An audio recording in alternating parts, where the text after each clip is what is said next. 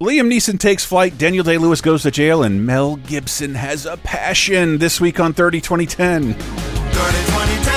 30-20-10, 3 decades, every show, sometimes associated videos. 30-20-10, 30-20-10, surprises and excitement, yes, we're going to the 90s and 2000s and 2010s on 30-20-10.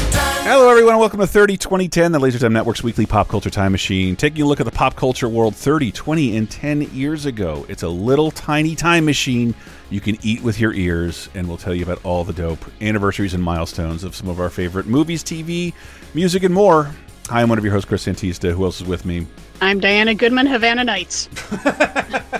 We just bought it and renamed it. Yeah. And I'm J.R. Rawls, and I'm shocked that we have 2 movies this week that kill off the same main character. Oh, okay.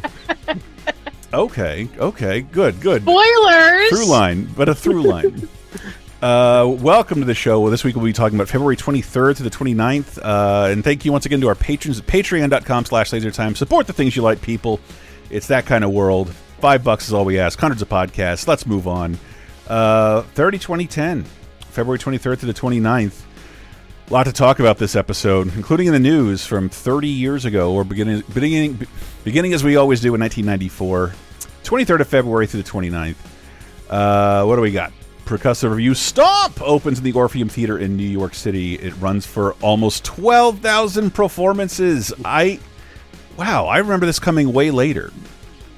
Or did it get bumped up to Broadway? It toured. I didn't see it in New York. I saw it at Ford's Theater in Washington, D.C., and the first 30 minutes blew me away, where I was just like, this is amazing. And after that, I was just like, wow, I don't think you have enough material for me. That's exactly what I was thinking. Like, this is amazing for a little bit. 2 hours and an intermission? Nuh-uh. I don't know. I've never seen it, but my curiosity was like at an all-time low. Nor did I have the option, by the way. Definitely didn't. This is the year I see my first Broadway play in just a few months, and it wasn't. Oh, see, this is peak JR Broadway time. That's why I'm throwing in so many, because I took 2 trips to New York in the same calendar year, and I just was a total theater geek and saw every Broadway show I could see. Oh, I was traumatized. We got tickets in Times Square, and I'm 14, and I had to sit away from my family in Cats. So I was in the second row aisle, like, what is Cats? And then, like, I could just make out the lining of all your genitalia as you thrust it into my face, like that Homer gif at Cirque du Soleil. This is horrifying. Anyway, 1994, Stomp. Also, look at that, a revival of the musical Damn Yankee, starring Bebe Neuwirth and Victor Garber, later replaced by Jerry Lewis, opens at the Marquis Theater in New York, runs 510 performances. Yeah, I love how Bebe Neuwirth just became Gwen Verdon and we didn't even notice. She's just doing all the old Fosse numbers, and I heard Jerry Lewis was fantastic. She's playing the devil. He was. He is the perfect devil. Again, saw this when it was running, and yeah, I did not know who Jerry Lewis was at the time. Wow. So you got to see one of the most famous old people in the universe. I meant to say famous for the longest period of time, like 70 years. Yeah. And you didn't even know. Nope. But I was like, that was a good devil. So, like, I just remember driving through South Florida in this time, and Damn Yankees would be in a lot of billboards, and it would tickle me because I could see a curse word in public. Did it tour? Why only 500 performances? Probably Jerry Lewis. I'm sure it went out on tour. There's usually anything on Broadway ends up with like a touring version with a different cast, or sometimes the same cast, usually a different cast though. But except Groundhog Day the musical, which I so wanted to see, and it's never toured, and I've kicked myself that I didn't get to see that on Broadway because I'm world's biggest Groundhog Day fan. Ooh, who knows if you're going to be really sad at the end of this episode.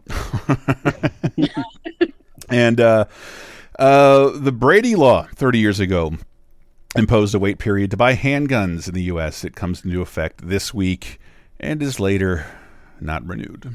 Nope, it wasn't. No, all it took was the White House press secretary getting shot in the fucking head and surviving and saying, like, could we maybe, like, make it a little bit harder for crazy people to get a concealable weapon. Is that too much to ask? Yes. That was too much to ask. We got it for a little bit, and then it went away. Because every statistic shows, hey, this cut gun violence everywhere. This worked. And there's a mighty gun lobby out there to make sure it wasn't renewed, and people barely noticed. Yep. There's some parts of it that are still in effect that are permanent, but it's kind of state by state, as usual. So let the states decide, because we know it has a magnetic border that keeps the guns there all the time. You can't travel to another state with a gun. Are you crazy? Anyway, speaking of silly laws, don't ask, don't tell goes into effect in the military, and it's in effect until 2011. I just love that it's a law that's just hand over your ears. La, la, la, la, la. Can't hear your gayness. La, la, la, la. I know it's bad to the modern day, but this was an improvement, believe it or not. Anything would have been was an The an old improvement, policy was you'll just be kicked out. Yeah. That was the old policy. And now it's just like, just keep it to yourself and it's fine. And that's not great. I'm not going to say that's great, but it's better than what came before it. Yep. Yeah. Yeah, it's a step, but it is still technically illegal to be gay in the military. And because of that, some people would, be blackmailed and abused, and bad things would happen. Or they'd be a great officer, but they'd have to leave because of getting a boyfriend. It's also stupid, but this was a step in the right direction of basically, if I don't see it, it's fine. Yeah. All right. No kissing each other, during rifle practice. We used to see this in our world. This is something called compromise. Nobody's happy, but it's progress. Progress nonetheless. Speaking of which, that's a terrible transition in the movies of 1994, because you can't talk about progress without the ending of Ace Ventura: Pet Detective, and it's still number one at the box office. After a surprise, seriously, a very cheap who'd have thunk movie that launches Jim Carrey. It's been number one for 4 weeks now. Incredible. 3, I think it bounced last week and it's back now. Okay. Incredible for a very small comedy starring like this fifth billed person on In Living Color. Yeah, it's going to be in the top 10 for months. It's kind of nuts.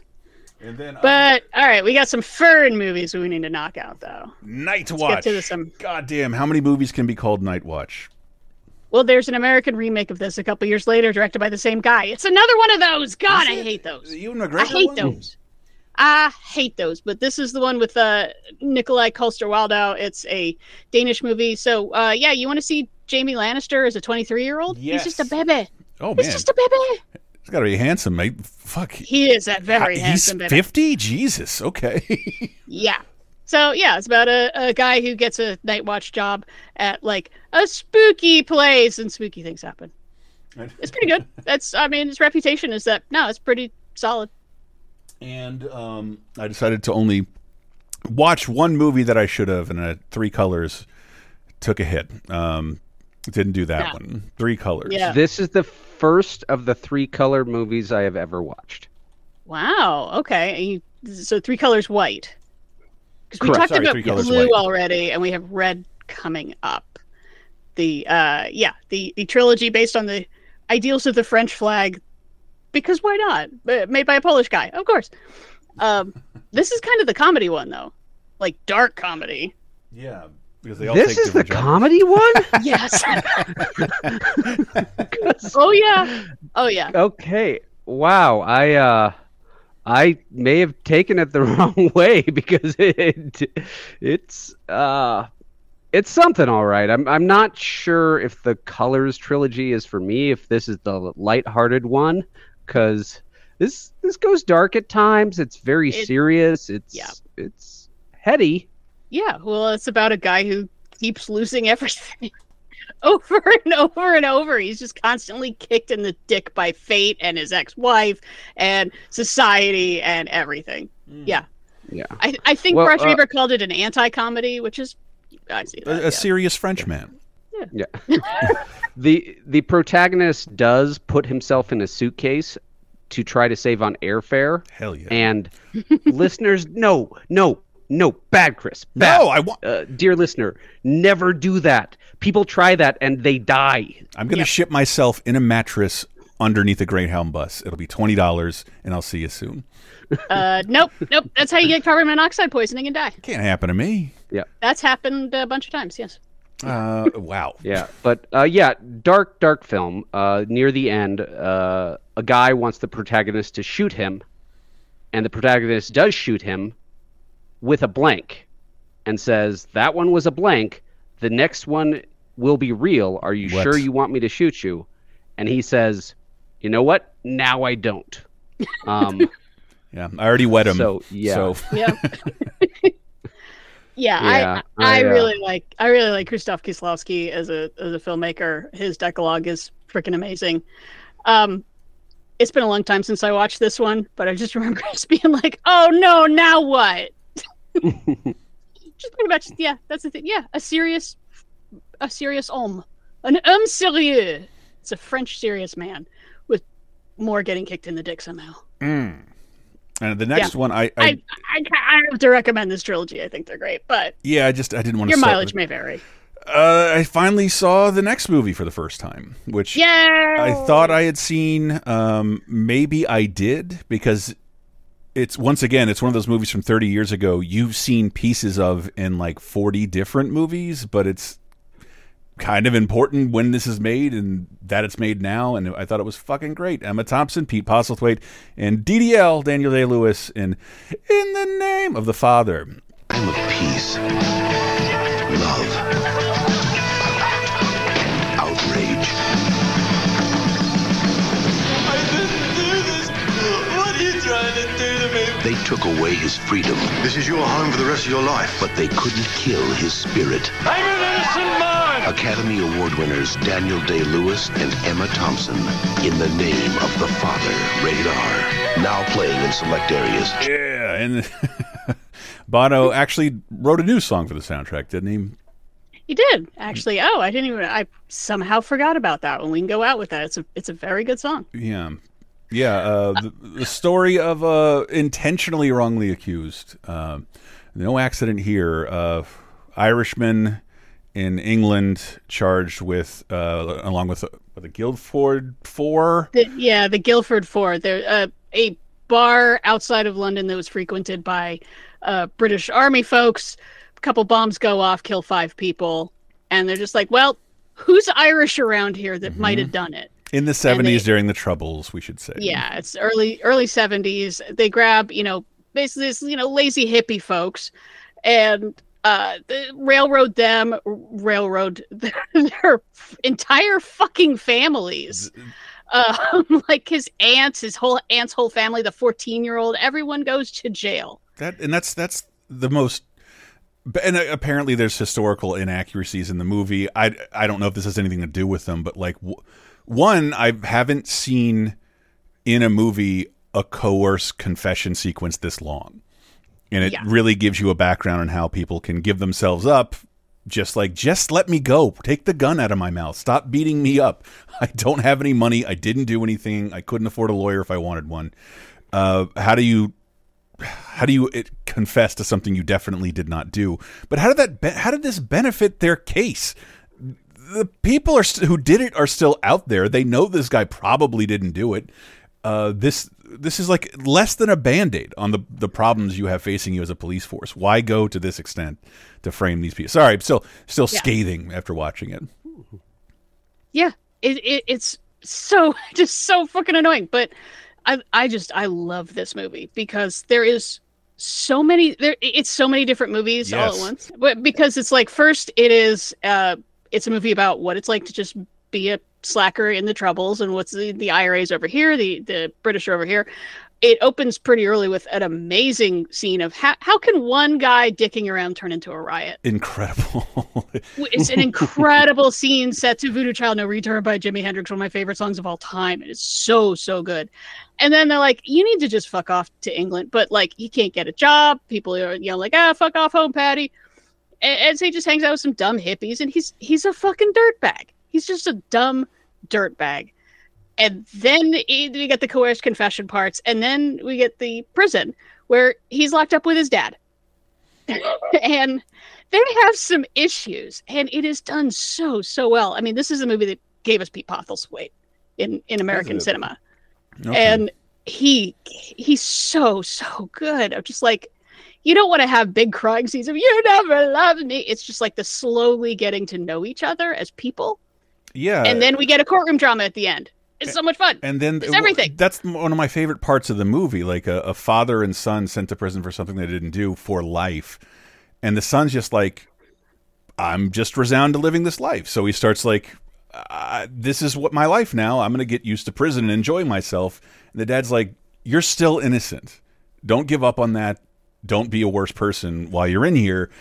I thought that was incredibly interesting. And even though allegedly they were, well, not allegedly, they were always in separate prisons intentionally. And it's definitely through a bit of white privilege lens here that, like, you don't see a story like this with native English speakers during a time I was alive. You know, this is not something that doesn't still happen. It's just, it's all the more strange to look upon. Because I'm always baffled this was still going on when I was alive, and these people were still in prison for 15 years. Yeah, exactly. And there's just all the legal shenanigans of, oh shit, we railroaded those guys. But turns out the real guys were already in prison, so they're like, well, let's just pretend that we didn't find and confess to the police that they did it, and they refused to bring that to light.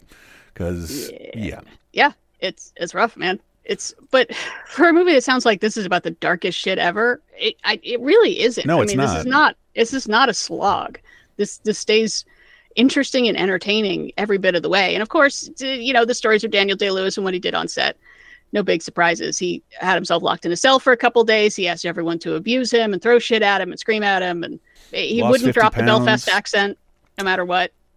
Yeah. Which is one of my favorite accents because everything they say is a question.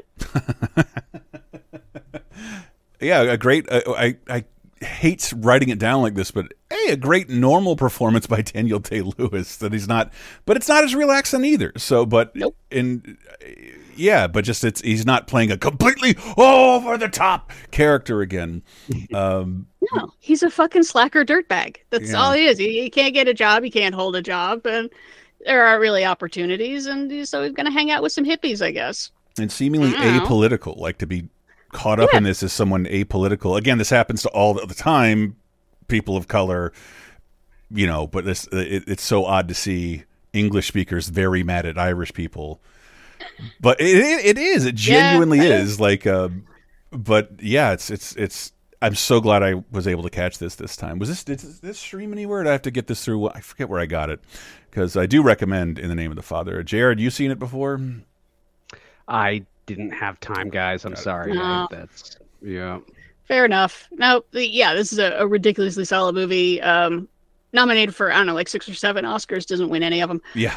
But I understand why. Like, you look at the competition. I didn't. Okay. I didn't. I just saw that it won nothing. I'm like, these were all really great performances that typically always win Oscars. What the fuck? Yeah. Well, Daniel Day-Lewis, he won a couple years ago for My Left Foot. He's up against Tom Hanks in Philadelphia. Right. So, yeah. Right. Understandable. And then you can't win an Oscar 2 years in a row, right? No. Yeah. I'm sorry. I do not have an ad for the next movie because not one of them has anyone talking. They just have giant bulls bucking over and over again and saying, like, hold on for the ride of your life. Because that's the attraction. I guarantee you, no one in 1994 was going to this film for the dialogue. Well, this is what's awesome. It's also an awesome time capsule. We had one a couple months ago. We never talk about Beverly Hills 90210, but it's huge, and everybody from the show gets a shot at starring in a movie, and this is Luke Perry's. 8 Seconds with Stephen Baldwin and Cynthia Gibb. So it's also capitalizing on, look at this dreamy sideburn fellow from your favorite Beverly Hills 90210 drama. Well, I mean, as roles go for these guys, this is a smart one compared to Calendar Girls that we talked about. Holy shit.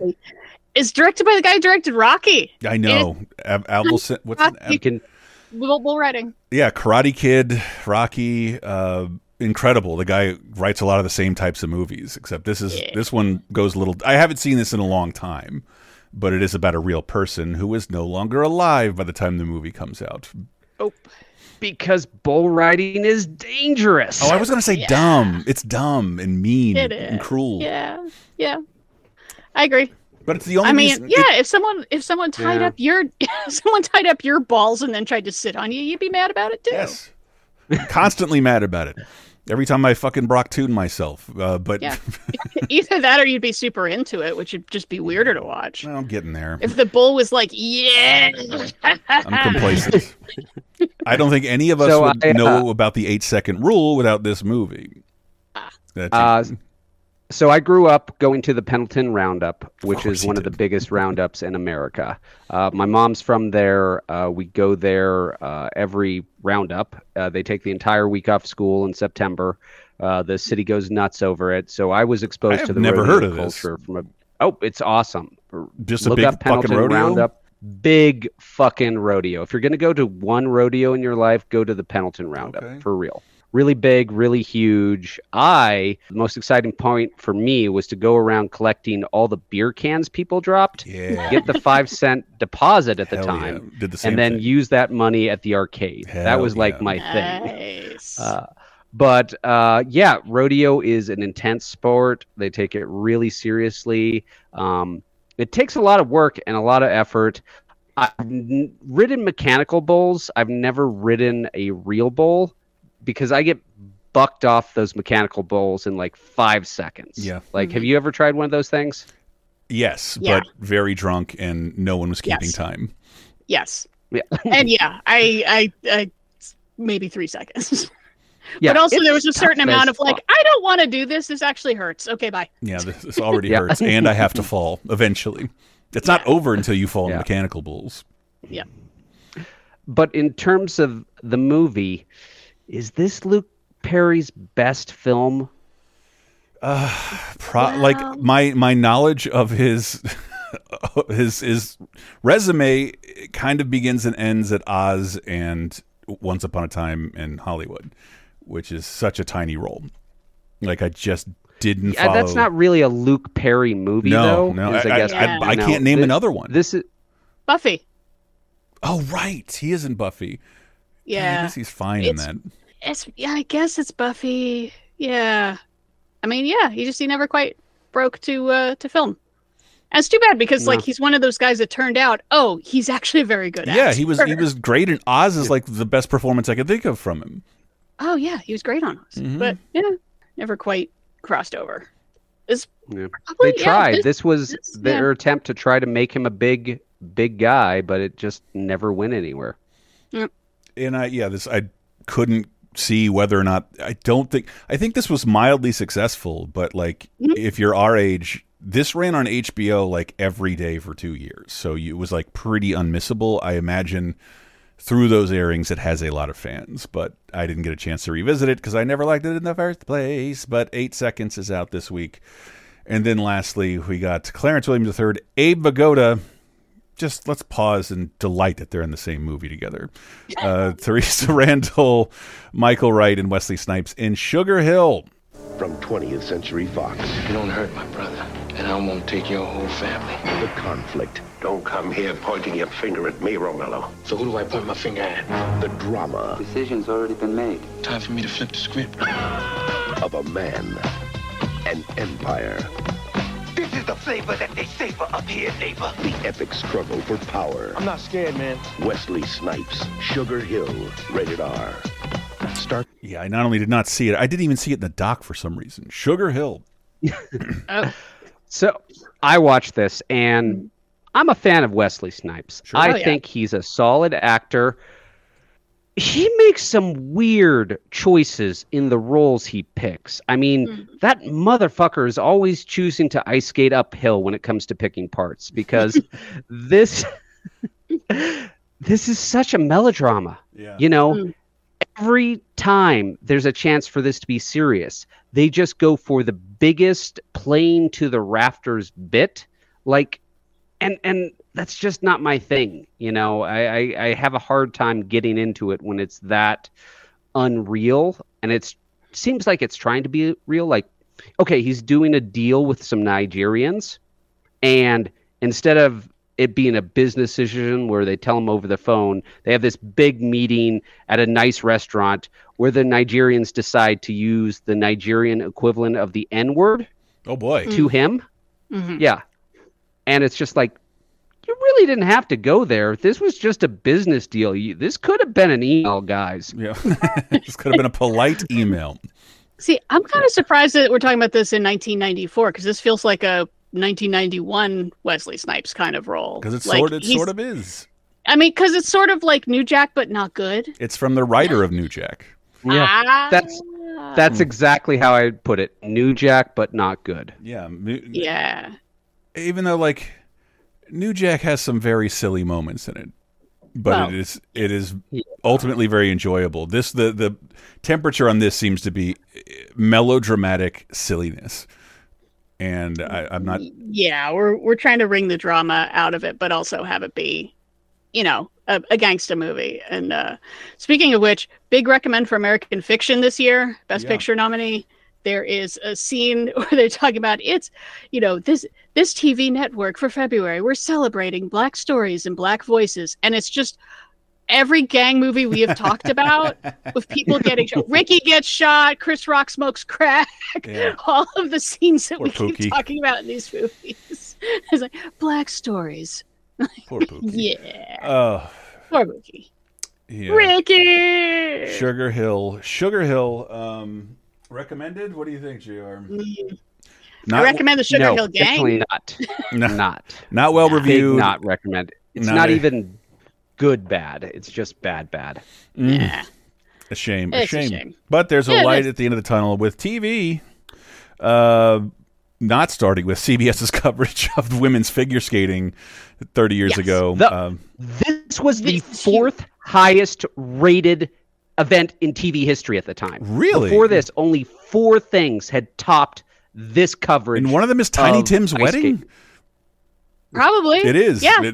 Match finale and Tiny Tim's wedding. Tiny Tim's wedding, yes. Yeah.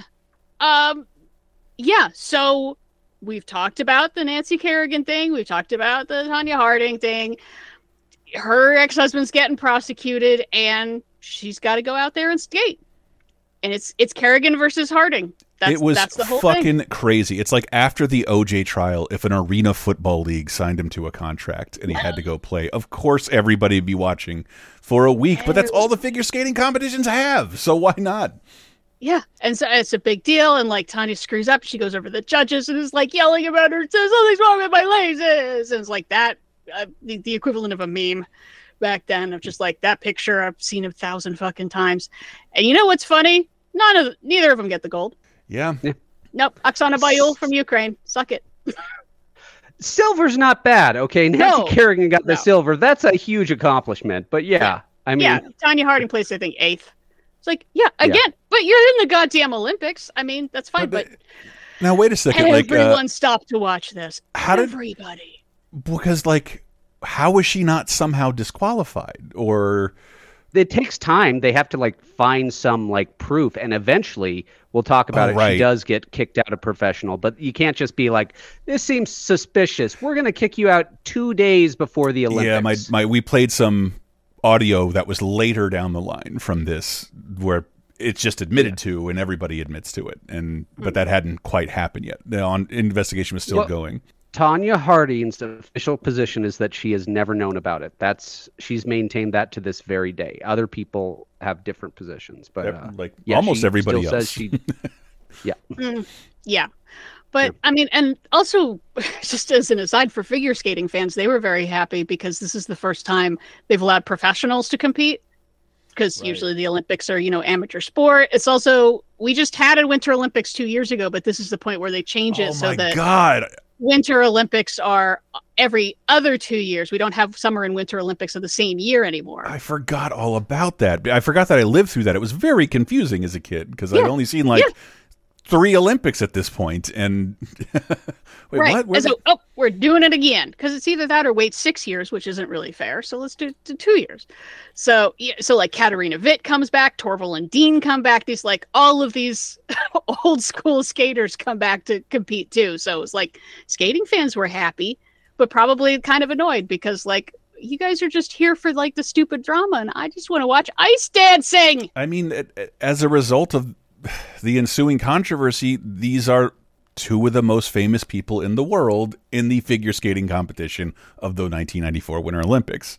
Holy shit. Of the 20th century. Of the 20th. I think these are like easily the most famous ice skaters of the 20th century. I cannot name another figure skater. What other ice skaters have gotten a big budget movie about them? No. I can big only recommend for I, Tonya, by the way. The only person I can name who I saw figure skate is Jason Priestley in SNL. That's it. That's all I got. Back to our 90210 well. Yep. Oh, speaking of sideburns, Elvis Stoico. I loved Elvis Stoico. That guy was great. Oh, of course. Who could forget Elvis? Me. But you missed out. He was cool. Moving on into more late night drama. Later with Bob Costas ends giving birth to the tiny chrysalis that is Later with Greg Kinnear. This was filling a niche that no one else filled until podcast. This was just one guest, super long interview. You know, if you were a big fan of Harrison Ford, which I was in 1994, I was like, oh boy, Harrison Ford's going to be on the Tonight Show. 5 to 8 minutes, maybe, if I'm lucky. But on the later shows, they'd be like, well, let's just talk in depth the whole time. Yeah, let's pull a Dick Cavett and talk to one dude for an entire hour. Exactly. And Costas is honestly a really good interviewer. I mean, he comes out of sports and all, but yeah, he was very good at just asking these, kind of insightful, good questions that open up to a larger conversation. Kinnear turned it a little bit more into a more regular kind of talk show. Who's coming off of Talk Soup? He's still doing Talk Soup. Oh, he does both. Wow. He does both while also trying to make movies. That a prerequisite? Busy man. And he's very likable, affable. He can get people talking too. I mean, he's not our quite own, as much as Costas, though. He's our only late night talk show host to be nominated for an Oscar, like an actor Oscar for real. Yep. But then, as David Letterman once said, "Hey Paul, having a show at 1:30 is a lot like not having a show." But I mean, imagine how well what JR just described would have done if people could have watched it anytime they wanted, or even had DVR. You just had to be up or set a VCR to see this shit. It starts at 1:30. 1:30 in the morning. Some of us work swing shift, and 1:30 is when we get home. Okay. I appreciate there's actually something on TV in 1994 that is not, an infomercial for the Thigh Master. There's something I can actually watch and enjoy. See, this is my height of my late night, and I was all in there for Conan. But by the time this hit, even my bundle of 15-year-old energy was guys, I can't watch this anymore. I'm just going to bed. I never was able to stay up past 1 until Mario Kart came out at a slumber party. that was it. I couldn't stay up that late at 14. So yeah, I rarely ever saw the Greg Kinnear show. Definitely never saw Costas. Well, yeah, they're both pretty good. Did he leave to go do his Olympic hosting duties? Oh, maybe. I know he's done that like a couple times. Leaves whatever he's doing to go host the Olympics somehow. Yep. Well, yeah, they'd bring in guest hosts then, though. They wouldn't swap the whole thing. Well, that's got to be a cushy gig. It's a pretty good gig. I can't believe that this next thing exists, and I don't remember it. Me neither, because I feel like I remember a North and South miniseries. Right. The original one in 1985. Wow. I was so bored. So bored. So, yeah, basically a 9-year epic to tell this story. Yeah. So, North and South, Book 3. It's here. We're going to learn about Reconstruction and the Klan. Not well. This one, you know what this does not have? It does not have Kirstie Alley. It does not have Patrick Swayze. And it sure as shit does not have Johnny Cash as John Brown, which is what is in the first one. And that's why it's cool. I have no... Not really. Not actually. But Johnny Cash as John Brown is pretty fucking great casting. On to the things I definitely was watching. The Simpsons, Deep Space Homer. And I love... All right, this is a contentious episode of Simpsons. How? This is the one... Because this is when they are no longer a suburban family. Yeah, this is when they can do anything. I like to bring this episode up because everybody loves it now. All the complaints about it are Homer gets a dumb job. it doesn't get much bigger than going to space, and nobody batted an eye. That's like 15 years worth of hindsight that people criticize it. Nobody was criticizing this episode at the time. Okay, Matt Groening criticized this episode. Did he? It's on the DVD commentary track. He is low-key simmering over this episode like 20 years after it was made. He was very much like, this is the episode where I kind of step back and just let the Simpsons go to Wacky Town. Let the kids do what they early want. seasons, he was very much, these are normal family, normal things. But once you go to space, where do you go from there?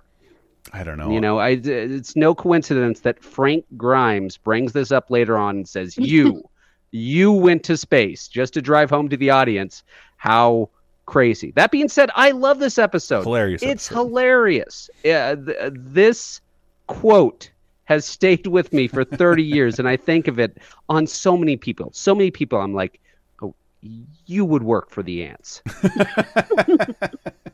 We're just about to get our first pictures from inside the spacecraft with average not Homer Simpson. And we'd like to... Ladies and gentlemen, we've just lost the picture, but what we've seen speaks for itself. The Corvair spacecraft has apparently been taken over, conquered, if you will, by a master race of giant space ants. It's difficult to tell from this vantage point whether they will consume the captive Earthmen or merely enslave them. One thing is for certain, there is no stopping them. The ants will soon be here. And I, for one, welcome our new insect overlords. I'd like to remind them that as a trusted TV personality, I can be helpful in rounding up others to toil in their underground sugar caves. So much one would have to impress on that little piece of footage where Homer on a spaceship rips open a bag of chips, crashes into the ant farm, sending ants... I do love my favorite quote, other than the Rod stuff, is "Careful, they're ruffled," from a real astronaut. That was his best take. But yeah, God! Look, I think if you have a problem with various Simpsons episodes going super crazy, just make it your headcanon that Homer was actually poisoned by the fugu, and this is all his death dream. Sure. There you go. 36 seasons after, these are death dreams. And that is an impressive death dream. I hope that when I have my death dream, it lasts for 33 years or more. Oh yeah, at $300,000 an episode, that'd be great. Yeah. Mm-hmm. Have either of you had Tang though? They talk about Tang in the episode. Yes, I've had Tang. It's fucking terrible. It is not good. I think I watched this episode, and I was at my grandma's who lived next to this really bad supermarket, and I think only because it's a bad supermarket did they carry Tang still in 1994. Yeah. And I tried it, and I was not impressed. It's gross. I mean, it's orange juice flavored Kool-Aid. Yeah. I mean, it's kind of how you describe it. Yeah, it's gross. I'd rather drink Metamucil. It tastes about the same. And one of them, you get something out of it. Oh, my God. See, I mentioned my Diet Grape Soda from earlier. I discovered the forgotten grocery store last week. And holy shit, this is where all these brands still live. Oh, my God. Whole aisle of Tang. But yeah, I love this episode. And it's probably a good segue. Because I would argue this is no sillier than the Cape Fear episode in terms of implausibility. But I remember I'd written a paper on The Simpsons kind of after season 5, more embracing its idea that, oh yeah, we're a cartoon and can do fucking anything. Right. So why not? And there was I think a very good overlap period there with the realism of James L. Brooks and Matt Groening, and the writers just want to do something nutty. One of the things I appreciate about The Critic is that it launched in a surreal form that The Simpsons took a little while to get to, with really fun cutaway gags and impossible things happening all the time. And this week on The Critic, we got a great episode, A Little Deb Will Do Ya. The first episode, written and directed by a woman. Yeah, in all of TV history, the first animated episode written and directed by a woman, but it is airing against Nancy Kerrigan and Tanya Harding skating. So nobody fucking watches. Man, I don't think I watched it in the first run, and it's such a great episode. Totally. Written and directed. That said it. Yeah. The Snowman wouldn't count. I don't think she wrote it. The first episode of The Simpsons is written by a woman who'd never write another episode, but no, not directing it. But yeah, oh, it's so much fun about his younger sister and how his mom wants her to become a debutante because that's how things are done. And it's like, oh well, she doesn't want to do it. She has your will, I guess. It's like, well, she might have my will, but she doesn't have my gun. And goes to says she's going to shoot her horse if she doesn't go. It's so awful. It's so dark. And it reminds like how much I love the depiction. Convince her. I just love the depiction of Jay's parents, though. They're great. Oh, they are the best. Great characters. Yeah, I mean, how do you come up with a crazy old man and an evil woman and make them both comedy gold every second they're on screen? Yeah, and you keep Jay Sherman mildly Semitic by being adopted, yet she clearly loves him as much as she does her biological daughter, which is almost never, not very... Very unkind woman. Well, I mean, she does back off on the threatening to shoot the horse as long as she eats this apple. But yeah, I did wonder, like, there was, we just talked about the Lisa Simpson Malibu Stacy episode, and this could have, if the critics weren't as surreal and more gag oriented, it could have reached like a "You Are Lisa Simpson," because it had something to say about something I'd never heard of. I'd never heard of debutante balls. They still happen. I guess. I don't get it. Let's hear what it's about from a clip of the critic. Yeah. Say cheese. Debutante balls are outdated, elitist, and sexist. You said so yourself in your review of Boys in the Hood. Yeah, I was really off on a tangent that day.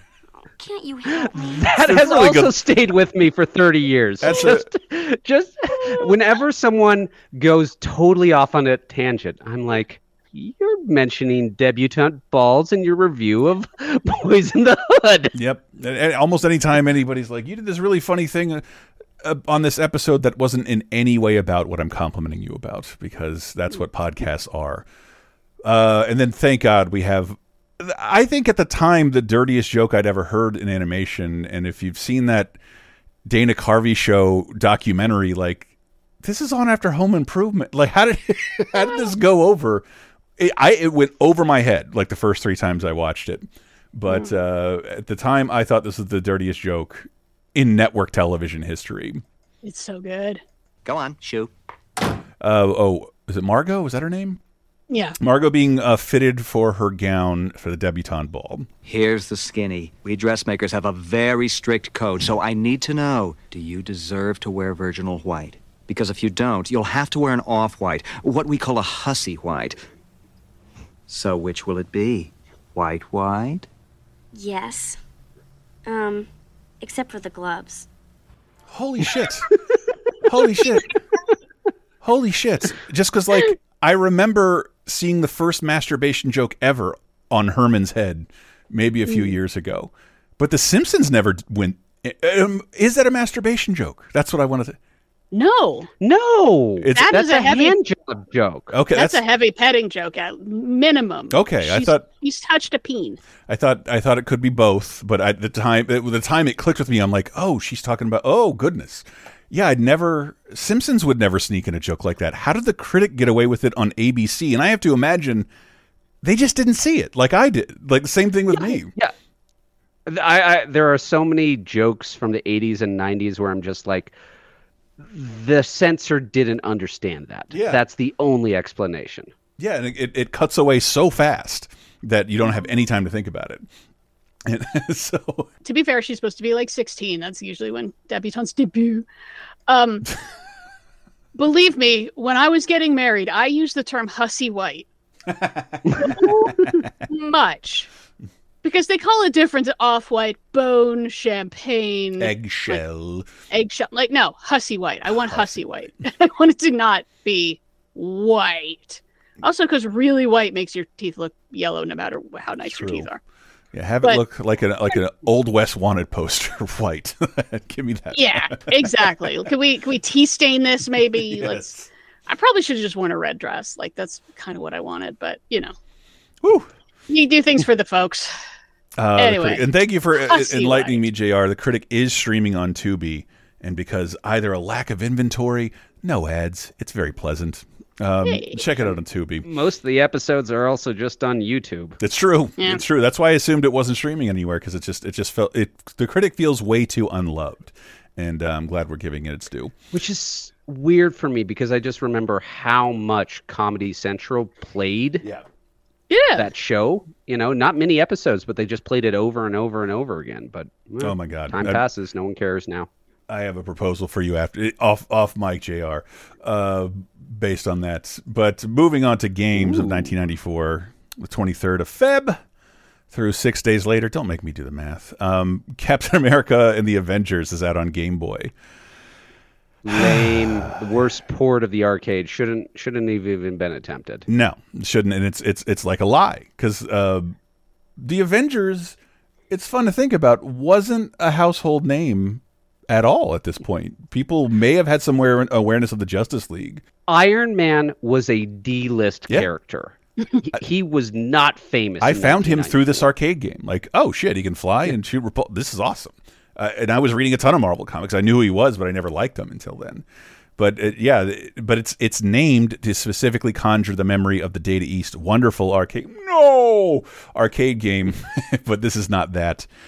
If you think licensed games can't get worse, ladies and gentlemen, The Simpsons, Bart and the Beanstalk is out. These are some of the worst games of all time. All of the Game Boy Simpsons games. They are fucking awful. Okay, every single Simpson platformer sucks. We agree on that, right? Oh yeah. Sounds that makes me questions. What is the essence of The Simpsons that would possibly make it translate into a platform mode? Because I love The Simpsons. I love their humor. I love their characters. I love their stories. None of those are really essential in a good platformer. You're right. It's not impossible. It's like why there's no Ren and Stimpy game that works, because they don't really. Everyone wanted to make the Ninja Turtles out of every popular cartoon that could be made into a game. What do you do with The Simpsons? The Game Boy games are still on like a level of like this should have been illegal. There were too many of them. And they're so very, very bad. Some of the worst music I've ever heard in my whole life. But it gets better on Game Boy. Don't mean to shit on my Game Boy, because I did love that system. Ladies and gentlemen, Wario here at his first starring role. Wario Land, Super Mario Land 3. A absolutely bizarre decision I'm very glad they made. Let's take Mario out of a Mario game with his name in it and have it star Wario. And who could forget this commercial? I know I can think of the spit trail in his mouth every time I think of it. Very greedy. You are me, Wario. You're very handsome. You have amazing powers. Plunder and pillage pirates' treasure. Bag up a zillion coins. Buy me a castle bigger than Mario's. Repeat after me. I'm the bad guy in Wario Land, Super Mario Land 3, where being bad is good and greed is good. Oh, I love it. Love my Wario. And I love So I'd already sold my Game Boy at this point, but wow. This is in contention for best Game Boy game of all time. I mean, not counting Tetris, which isn't, unique to Game Boy, but this is a solid game for that little system. Yeah, Wario ended up being... I'm glad they didn't try and make Mario Sonic, but there are a lot of Sonic momentum-based speed attacks that become what Wario platformers were, and there are like at least half a dozen good ones for Nintendo platforms. Haven't made one in a while, but you got Pizza Tower out there if you need to scratch that itch. Oh boy, Sega CD games though, flawless, flawless, all of them. And Jurassic Park, oh boy, Jurassic Park Sega CD. So this was like my dream. I was hugely into Jurassic Park, and the idea of the Sega CD was that I could walk around Jurassic Park, and you can for about 10 seconds. And then it's this stupid point and click gun game with tiny, tiny dino facts. And because I was so in love with the movie, I played this Sega CD over and over again, and I could never beat it. It was super hard, super obtuse. You never really knew exactly what you were supposed to do, and I couldn't ever beat it, no matter how hard I tried. So I looked it up. This is the ending I would have gotten if I would have just somehow managed to beat it. I knew you could do it. If anyone could get those eggs away from Biosyn, you were the one. Congratulations. I'll see you when you get back. And thanks. Oh, Jada, no. she gave you Thank fuck me you, Jurassic Park Sega CD. What an amazing ending. That was certainly worth the dozens and dozens of hours of wasted of my life I tried to get to watch that. I mean, I remember being disappointed by almost a majority of game endings, but they're not like movies because the majority of players never see it. So you don't want to put that much energy into it because there is one Jurassic Park game out there. The ending is a message from Jeff Goldblum. He's not in any other part of the game. It's a video sequence where he's playing Malcolm. That's your ending. I forget which game. I think it's on PlayStation. And then also on Sega CD we have Who Shot Johnny Rock? Wow. This was one of the most expensive live-action video games of all time. Its budget was $2 million. Wow.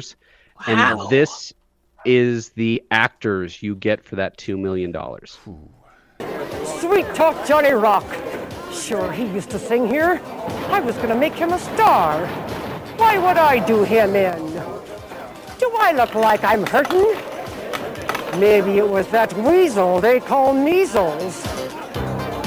You know, me and Johnny had something in common. Dynamite. Him on stage and me with the dirty work. And then somebody plugged him. Hey, not me. I took care of him. Johnny Rock was good to me. I know this will be a risky case for you to take, but then I hear you're the best. This is fantastic. An all inglorious 20p full motion video. This is a light gun game? Yeah, kind of. Yeah. Okay. Yeah. But we're solving a murder? We're like amongst gangsters? Yeah, it's a noir light gun game where you're, you private dick and you got to sling some lead to solve the case. It is a fascinating an end to one of the timelines that they thought this is where games were going. People want full motion, interactive full motion video, and Sega CD tripled down on that. And so did a couple of other American platforms. Not Japan. They showed us where CD technology would eventually take us. And it definitely wasn't very, very grainy fucking video with horrible actors. That and porno music. That's porno music. Yeah. That's literally what I was thinking too. But how about this? Comic books. We got 2 Rays of Sunshine.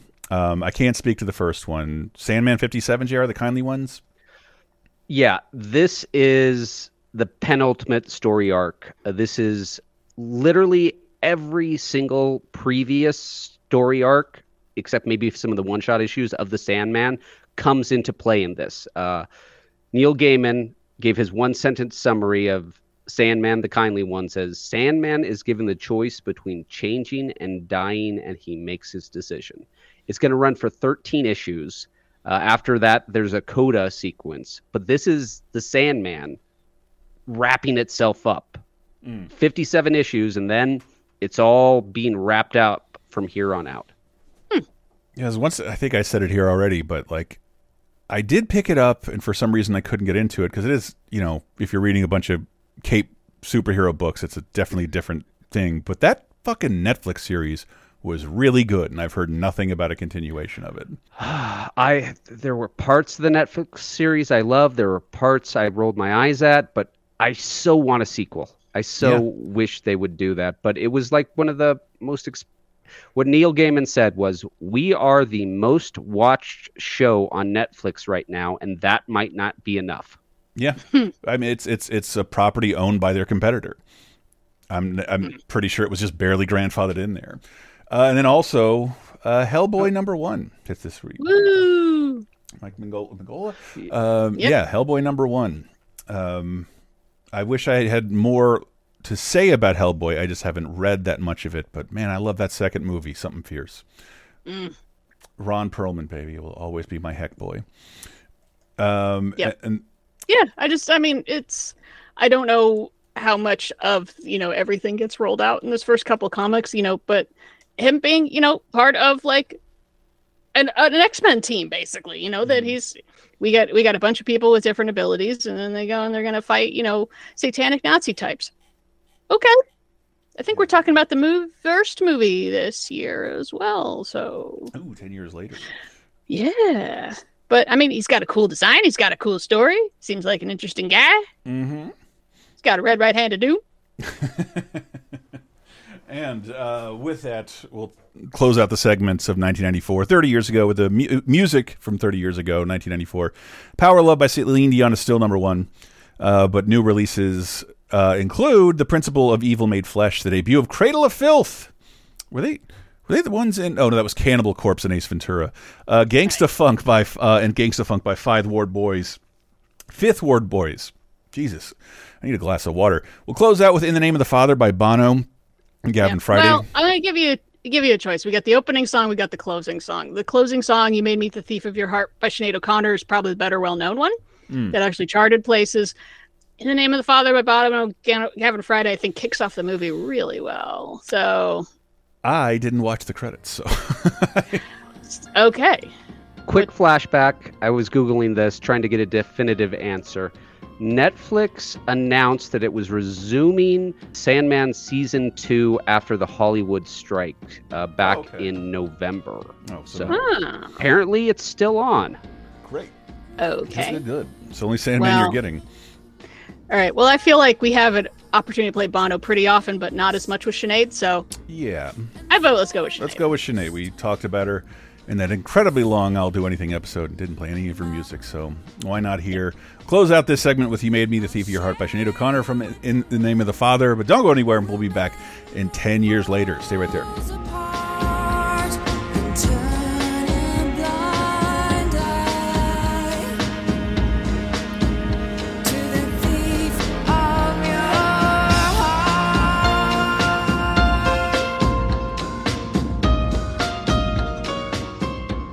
Would you like exclusive bonus podcast commentaries and more from the LaserTime crew?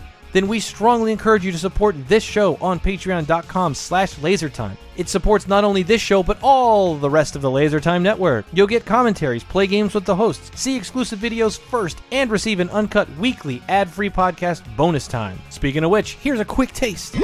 84 is a hell of a year, listeners. Yes. And this is one of the films that makes 84 such a special year.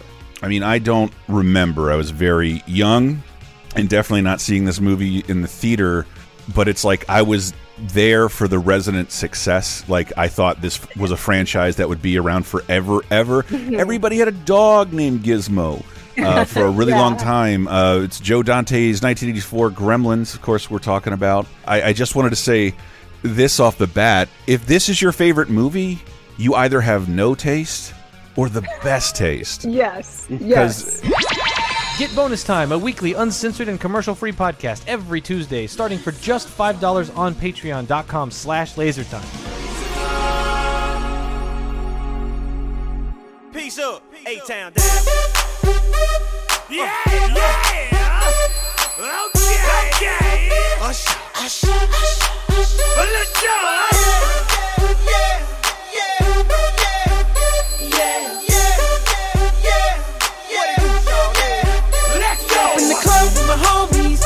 Get a little VI, keep it down on the low key. Coming in with Yeah by Usher featuring Lil Jon and Ludacris. It's #1 this week, and you might recognize them from the Super Bowl almost 20 years later. Exactly. Yeah. Pretty great when things line up like that, because I don't think those people's names have been on... Those three people have not been a name on anybody's lips in 20 years until this week or last week. Oh, that's not true. I'm just saying at the same time. Unless you're listening to that song, which it's still played pretty frequently. But that 20 years ago, it's #1, February 23rd to the 29th. You also have some other new music releases, such as Death is Certain by Royce da 5'9", The Hard Way by Owlsley, The Life of Joseph W. McVeigh by Zero, Nude by Vast, Punk Static Paranoia by Orgy, Schizophrenic, the only solo release by JC Chavez of NSYNC, They Were Wrong, So We Drowned by Liars, The Wretched Spawn by Cannibal Corpse, and Schmack by Stereogram is all out this week. Wait, this is a little bit of news. Hopefully this is the last time we'll have to talk about it. Continued fallout from Janet Jackson's Nipplegate. But Justin Timberlake is not going to co-host the Motown upcoming Motown blobbity-blook. He is out as co-host because of his involvement in the Janet Jackson nipple. At least it's going to Justin Timberlake for once. For once. Jeez. Is that the only thing that happened to him? I'm sure there was probably some other stuff. I bet he had some sponsors drop him or some shit. Like, it wouldn't surprise me because people, again, I cannot believe we didn't have more to talk about 20 years ago. An accident happened on television. Everybody's fine. Let's relax. They didn't. Also this week, the United States lifts a ban on travel to Libya. That can only mean one thing. JR has been there. No? Ending travel restrictions. I have not been to Libya. But yeah, this was part of trying to normalize relationships with Libya. Libya was going to give up their weapons of mass destruction program, which the U.S. was very much in favor of and really wanted to encourage. So this is just kind of like trying to ease things back into that. Please don't invade us. I know you have troops nearby. Please don't. Yeah, accurate. Yep. And then 20 years ago, Selma Blair marries Ahmet Zappa at Carrie Fisher's mansion in Beverly Hills. They're together until 2006. I wish I got married at Carrie Fisher's house. Me too. Cool. Or married at all. Ever. Okay. Enough about me. It's about movies. Yeah. Too much paperwork. Yeah, I don't want that. I forgot to mention in the previous segment why we're talking about In the Name of the Father, one of the best films of 1993 now, because we're doing when things get widely released, because otherwise they're all at the end of December when 2 people could see them. This is when people could actually go to see In the Name of the Father if that's something you wanted to do. It's confusing. And we have more. We have, for the next couple weeks, we still have, like, big movies out of 1993. Yeah, I think Sugar Hill was one of those, too. It's listed on IMDb as a 93 movie, but God damn. Wide releases when most people could see them. It makes more sense that way, everyone. Yeah. 2004, though, these are not. These are dumped. This is the weirdest fucking week of movies ever, and I hate it. First up, we got a follow-up to one of my favorite, just out of nowhere comedy films. I think one of the highest grossing comedies, just based on that it cost nothing. Absolutely nothing. MC Gainey, Jordan Ladd, Brittany Daniel, Eric Stolhensk, whatever, Paul Saw, Steve Lemmy, Kevin Heffernan, and Jay Chandra Kesar. Why is that the one I pronounced correctly? Club Dread. Broken Lizard's Club Dread. The follow-up to Super Troopers. Oh, man. I don't understand why they made this movie, because it's, a slasher movie parody, but that's already been covered both by, Scary Movie, but also Scream itself. So, why? Yeah, and then... I just recently saw Shaun of the Dead to see another horror comedy. I revisited this as I'm behind Broken Lizard, even though I had a real rough time with Super Troopers 2. Not a rough time. I just was so bored. I've never been able to finish it. I felt nothing. Wow. But we were all there at least in love with Super Troopers. Club Dread, their horror comedy. Something about this seems so amateurish that it doesn't work at all. And I love, what do you call them? Like ensemble troupe movies, like your Christopher Guest movies where it's the same stable of people. Monty Python's probably a good example because almost every one of those movies stars Graham Chapman because he is a good actor, straight leading man. This movie, they try and switch. The villain from the Super Troopers is now the hero, and the hero is now the villain, and that's cool on paper, as is your whatever you think your accent work is, but it's actually fucking terrible. Your accent work is awful, and the characters, almost every character they miscast themselves as. It doesn't work at all, and there's not gags in the movie. It's just I don't get it. They try. The biggest smile I got was when the Pac-Man was being chased by the ghost. That was a little funny. I just didn't do anything for you. I saw this as soon as I could and was like, wow, I really didn't like that. And I maybe revisited it one other time, and then as with anything that's kind of a wild stab like this, it has its cult fan base. We defended Cabin Boy on this. It is, which, you know, isn't... You defended Cabin Boy. It's just not a great movie, but it's awesome. And the movie has its fans, but I couldn't derive any enjoyment out of it at all. Like, and yeah, like but for Broken Lizard, it's just like Beer Fest and Super Troopers. I don't have a lot else to hang my hat on with those guys. And but I think I really like them being fucking around as themselves. I don't really like this. Wildly different characters, accent work. I don't think they have the chops to do that, and I don't think that's something their audience really wants to see from them. Goof off. Yeah. Be like 20, 30-year-old goof offs. This isn't that. Great casting with why am I losing his name? Because it's not in here. Who's dead? Bill Paxton.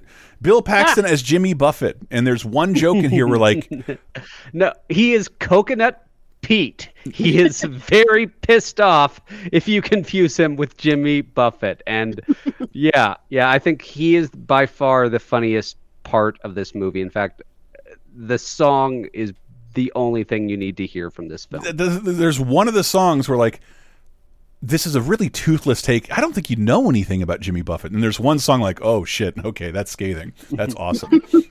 But it's not a fun mystery. It's not a funny movie, and it's not a good horror movie. Any other defense of this? Like I really couldn't get into it. I tried to give it another shake. I wish I could.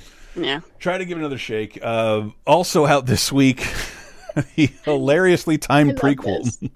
I love the story of how this got made is more fun than the movie. It's amazing. It's one of the few things I've listened to the director talk about in full for an hour because it's such a weird ass story. John Slattery, Sel Award, Romola Garai, Diego Luna in Dirty Dancing Havana Nights, the prequel to Dirty Dancing you never knew you wanted and didn't ask for. Originally written by Wait, Don't Tell Me host Peter Segal. Peter Segal. And right. Peter Segal, he wrote a serious movie based on someone he knew's experience of being a American teenager living in Cuba at the time of the revolution.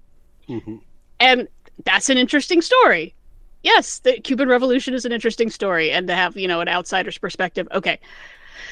And then it kind of bounces around for a while, and then like a couple of years later, they decide like, well, we could just turn this into a Dirty Dancing movie. I think the production company got the rights. They got the rights to make a Dirty Dancing movie, and like, well, we have this thing set in Cuba, which I guess there's allusions in Dirty. I've only seen Dirty Dancing once recently, and he maybe mentions he was in Cuba. Patrick Swayze's character. Yeah, I think maybe so. Patrick Swayze's character is in this film, right? For 2 minutes. But for 2 minutes. Yeah. But I did look up that scene and like the dude looks good. Like it does not look silly because this is a prequel to a movie he made 20 years ago.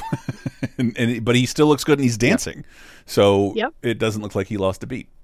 Yeah. So it's not very good. But it is interesting. Like it is an interesting place and time to set, a teenage coming of age movie that's just about sexy dancing.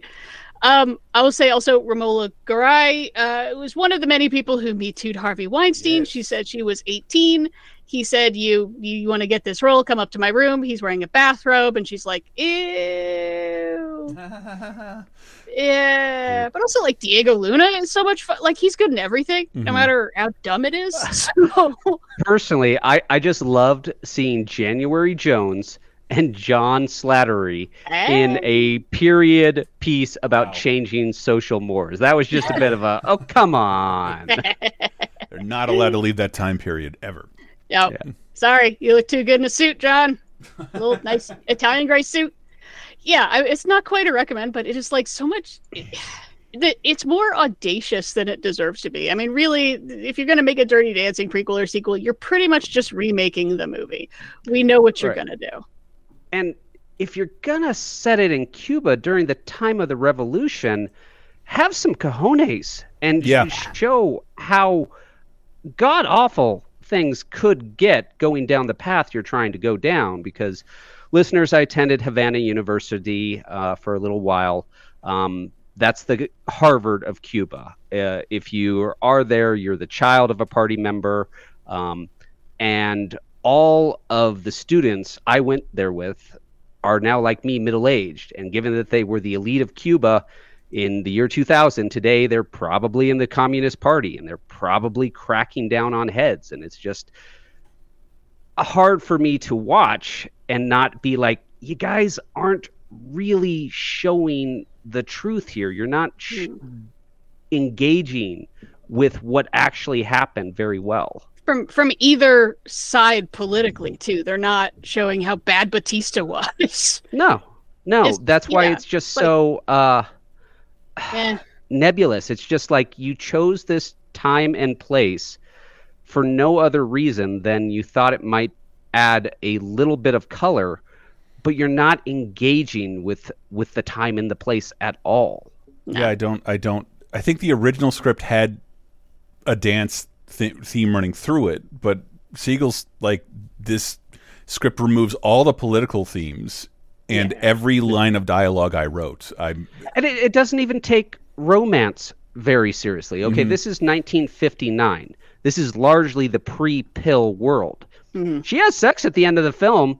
Not a care in the world. You know, that's one thing I have about period films. It's the odds of getting pregnant if you are an 18-year-old girl are really fucking high. You don't have sex lightly before birth control came along. You don't. It was a totally different mental world, and they don't explore that because they're not willing to explore anything.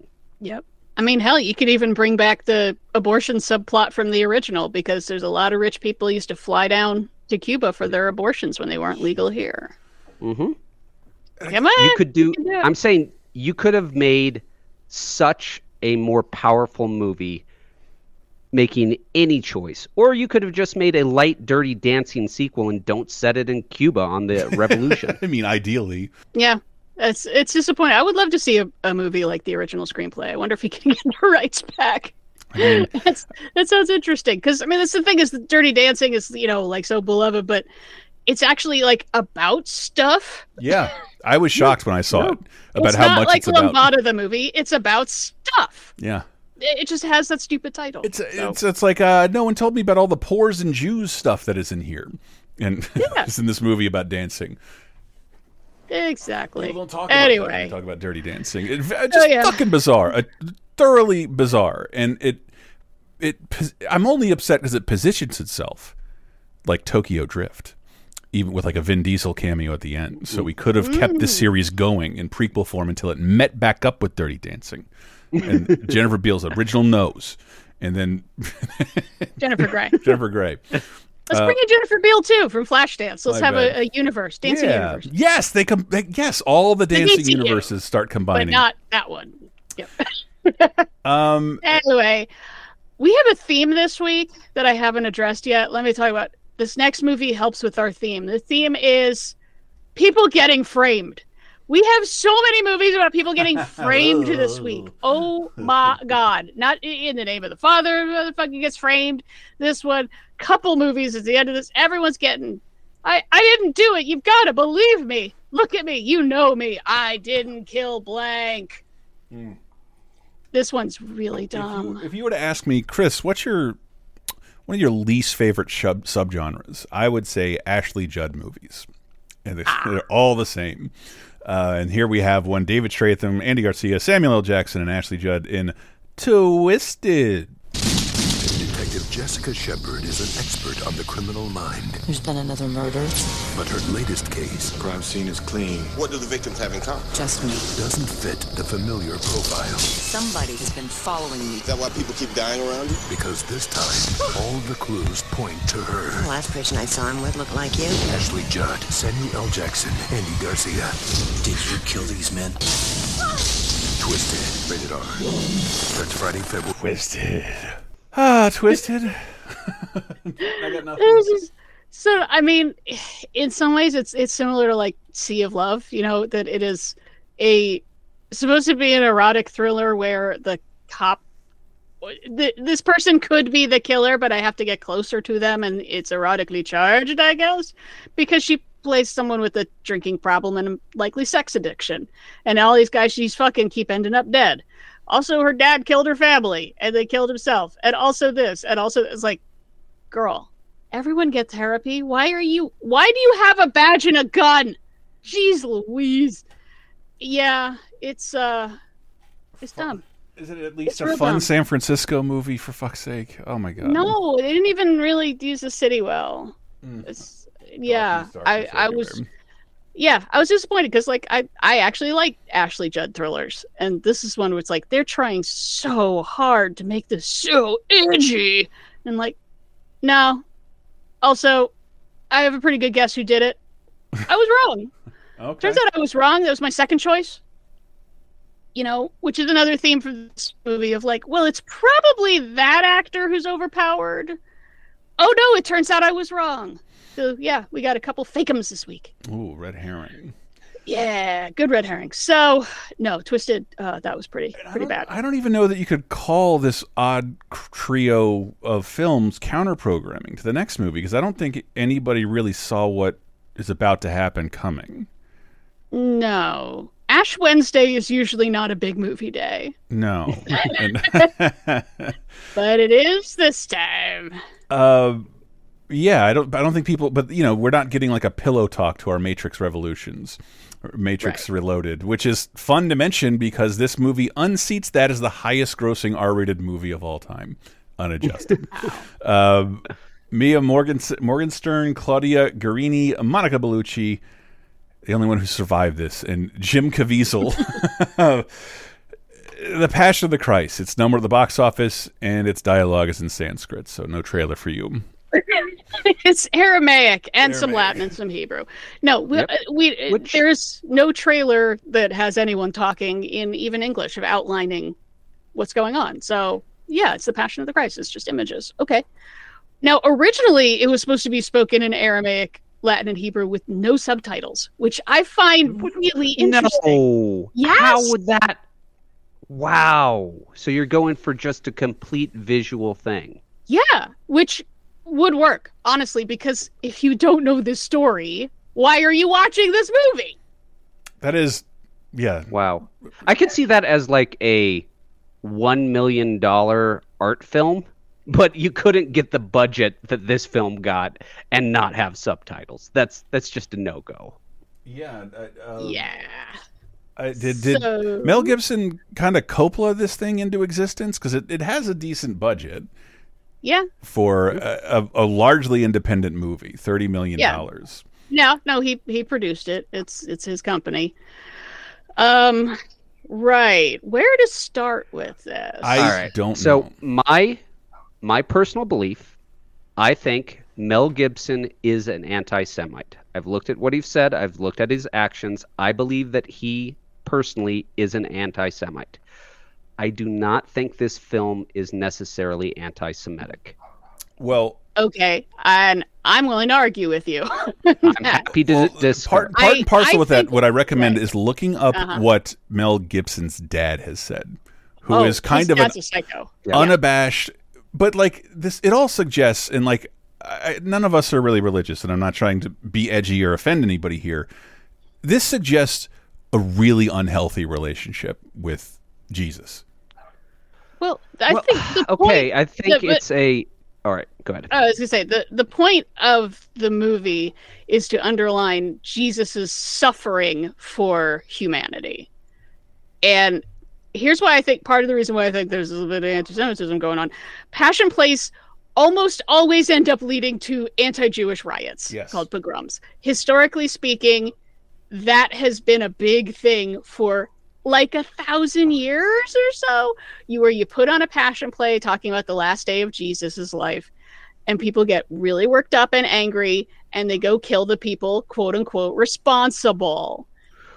Right, but I think watching this film, I think it puts far more blame on the Romans than it does the Jewish community. It's almost like they're to blame. Yeah. Yeah, it does. It puts a lot of blame on the Romans, because they're doing the hideous, they're doing the flogging, they're doing the crucifying, and they're taunting him and they're yelling and they're kicking him, they're being dicks. That is true. They're doing it at the behest of the Jewish high priests who are whipping people into a frenzy. Right. And those guys love it. Caiaphas is getting off on all of this, and we don't ever get an explanation of why. Like, what is why do you hate Jesus so much, bro? Because this is my interpretation. I think the teachings of Jesus are heretical to the Jewish religion. Yes. I think he was a heretic at the time. And I think ancient religions aren't known for how they love and respect their heretics. Yeah. Okay. Being a heretic in a time when brutality was so common. It was so ridiculously common. Okay, for one thing, this is the Roman Empire. You know the gladiators? You're watching people murder people for sport, for fun, and that was something you took your children's to. Crime was on a level that we don't even comprehend. There was no such thing as a police force. Riots happened all the time. Bloodshed was common. This was a violent culture. And the idea of, hey, this guy's a real troublemaker. He's speaking heresy. Why don't we just kill him? Yeah. That was not a big thing. No, and I would have liked that underlined in the film. Now, most people's complaints about this, actually, let me go back even further. For a Jew, I am overqualified to talk about this movie because I wrote a giant dissertation on Jesus depicted in film. Ooh. So anything before about 2000, I have seen it. I saw all of Jesus of Nazareth, the greatest story ever told, and every version of Ben-Hur, and just dozens. I watched dozens of movies about Jesus, and boy, they kind of run together. So this one, I give it credit for this one being different because it is really just about physical suffering. It is a horror movie. It's fucking gross. Just to be clear, I popped this on, like, I've watched this twice. I never want to watch it again. And I'm just like, I bounced. Like, I didn't need to be a bigger expert, but I have vivid memories of it because it's fucking disgusting. Yeah, it is really, really brutal. But so here's the thing is that, yes, by focusing in on just his, suffering and death without a lot of, they don't really explain why he's being persecuted. That just makes it seem more like, well, because Jews are assholes, I guess. Now, to give credit, the tiniest bit of credit to Mel Gibson, who I also think is a anti-Semite, there was a line in there about where they're like, "Are you sure you want to kill Jesus?" And it's from the book of Matthew, where the crowd, which is mostly Jews, says, "Yes, let his blood be on us and our children," which has been taken by anti-Semites for a very long time as being like, yes, Jews are collectively all responsible for Jesus's death. They took out the subtitle, but that line is still in there. You just don't know it's still there. And he did that because Jewish groups were all over him of like, are you fucking kidding me? Because if it, like, not to give too much context here, like, there were rumors that Mel Gibson might be an anti-Semite. So there was a spotlight on this movie while it was being made. And how 2 years from now, we have the arrest incident. Yes. Where we find out how he really and you feels. Have the insane shit his dad would say, shedding some light on how he grew up. I would, again, not the expert Diana is. I like the evil Jew eye makeup. That is real, because those guys are shot and presented like villains, and then we're shown the disastrous fallout of their decision. And it's presented in a language that nobody speaks, to be presented authentically. He authentically wanted to portray the Jews condemning Jesus to death and then show you the naughty thing that their behavior had wrought. I do think there's an anti-Semitic ribbon through this. Yeah, and I think because they give Pontius Pilate a good scene of talking about, like, I'm between a rock and a hard place here. Like, if I let this guy go, I'm going to have a rebellion. If I don't let this guy go, I'm going to have a rebellion. Like, they give him some nice motivation. Everyone else, not so much. See, has there ever been a great Pontius Pilate movie? I would just love to be like in his mindset where he's just, I'm a Roman, I'm ruling these foreign people, I got to try to keep all these things going. who the fuck is this guy? What do I do here? I think you could make a really fabulous movie where it's just him, and it's him going out about his life, and then he's got this, decision that, in his mind, I guarantee you, the historical Pontius Pilate didn't really think this was going to reverberate for thousands of years. That was not. No. He didn't think he was resetting time. Yeah. No. Good point. So, all right, so let's get into some, besides the philosophical stuff, let's talk about this as a movie. Mel Gibson's an inarguably talented filmmaker. I think Mel Gibson's a wonderful director, and it pisses me off. Yeah. Yeah. As a movie, I think it did a great job of desanitizing the past. As I've already talked about, the past is incredibly brutal. Ancient battlefields, they were slaughterhouses. You were slipping on entrails, and you didn't have people just die all at once. They slowly died and bled out. They were horrible. And in our movies, we don't really see how god-awful the past was. And this does a really good job of showing you how god-awful the past was. Yeah. Because he wasn't the only guy who had this happen to him. No. Tons of other people forgot into history, got tortured exactly the same way because it was convenient to the people in power, and that's what they did. The flogging sequence is really brutal. Wild. Getting whipped is not fun, and it is really, really, and it goes on forever. At the time I watched this, I was watching the as hardcore horror movies I could find, and this is up there with that kind of brutality. It's fucking gross. Yeah, and I see what they're going for, but I understand the complaint of I don't know what his message is. I'm just seeing a guy suffer. Just that's fair. There is one really funny thing in the flogging scene, though, that I did not know, because I've previously watched chunks of this. They ran it on Telemundo at Easter, dubbed into Spanish, with commercial breaks. That was hilarious, because it's just, the flogging, the horrible, oh, God, he's got to drag the cross, and then, an ad for Colgate. Right? Oh, jeez. Oh, Colgate, es las más gracias. I'm like, oh, my God. But anyway, no, in the flogging scene, though, was so funny, because we see Satan a couple times, and he's a bald dude who's all powdered up white, and then we see him again. We see him early in the movie in Gethsemane, and then we see him later at the flogging, and he turns around and he has a mini-me with him. What? Right? He literally has a little person that looks like him that's all powdered up white, who's like, yeah, suffer, Jesus. Yeah. When did Satan get a mini-me? I don't remember that chapter. Oh my God, I laughed so hard, and that's not appropriate. I've read the Bible cover to cover, and I must have missed the point where Jesus invents the chair. Yeah, he invents tables and chairs. That was really nice of him. He's a great guy. But as a movie, is it going to convince anyone? No. No, and I think that's. Well, there's the old saying, preaching to the choir. And as a film, I think you got to take in mind, this wasn't trying to convert anyone. I don't believe that's why it was made. I think Hollywood is disproportionately non-Christian, disproportionately secular, disproportionately atheist. I'm not saying that as a criticism of Hollywood. I'm saying that's how I see Hollywood. And this was a film made by a man who had, for his own reasons, deep religious conviction to tell this story.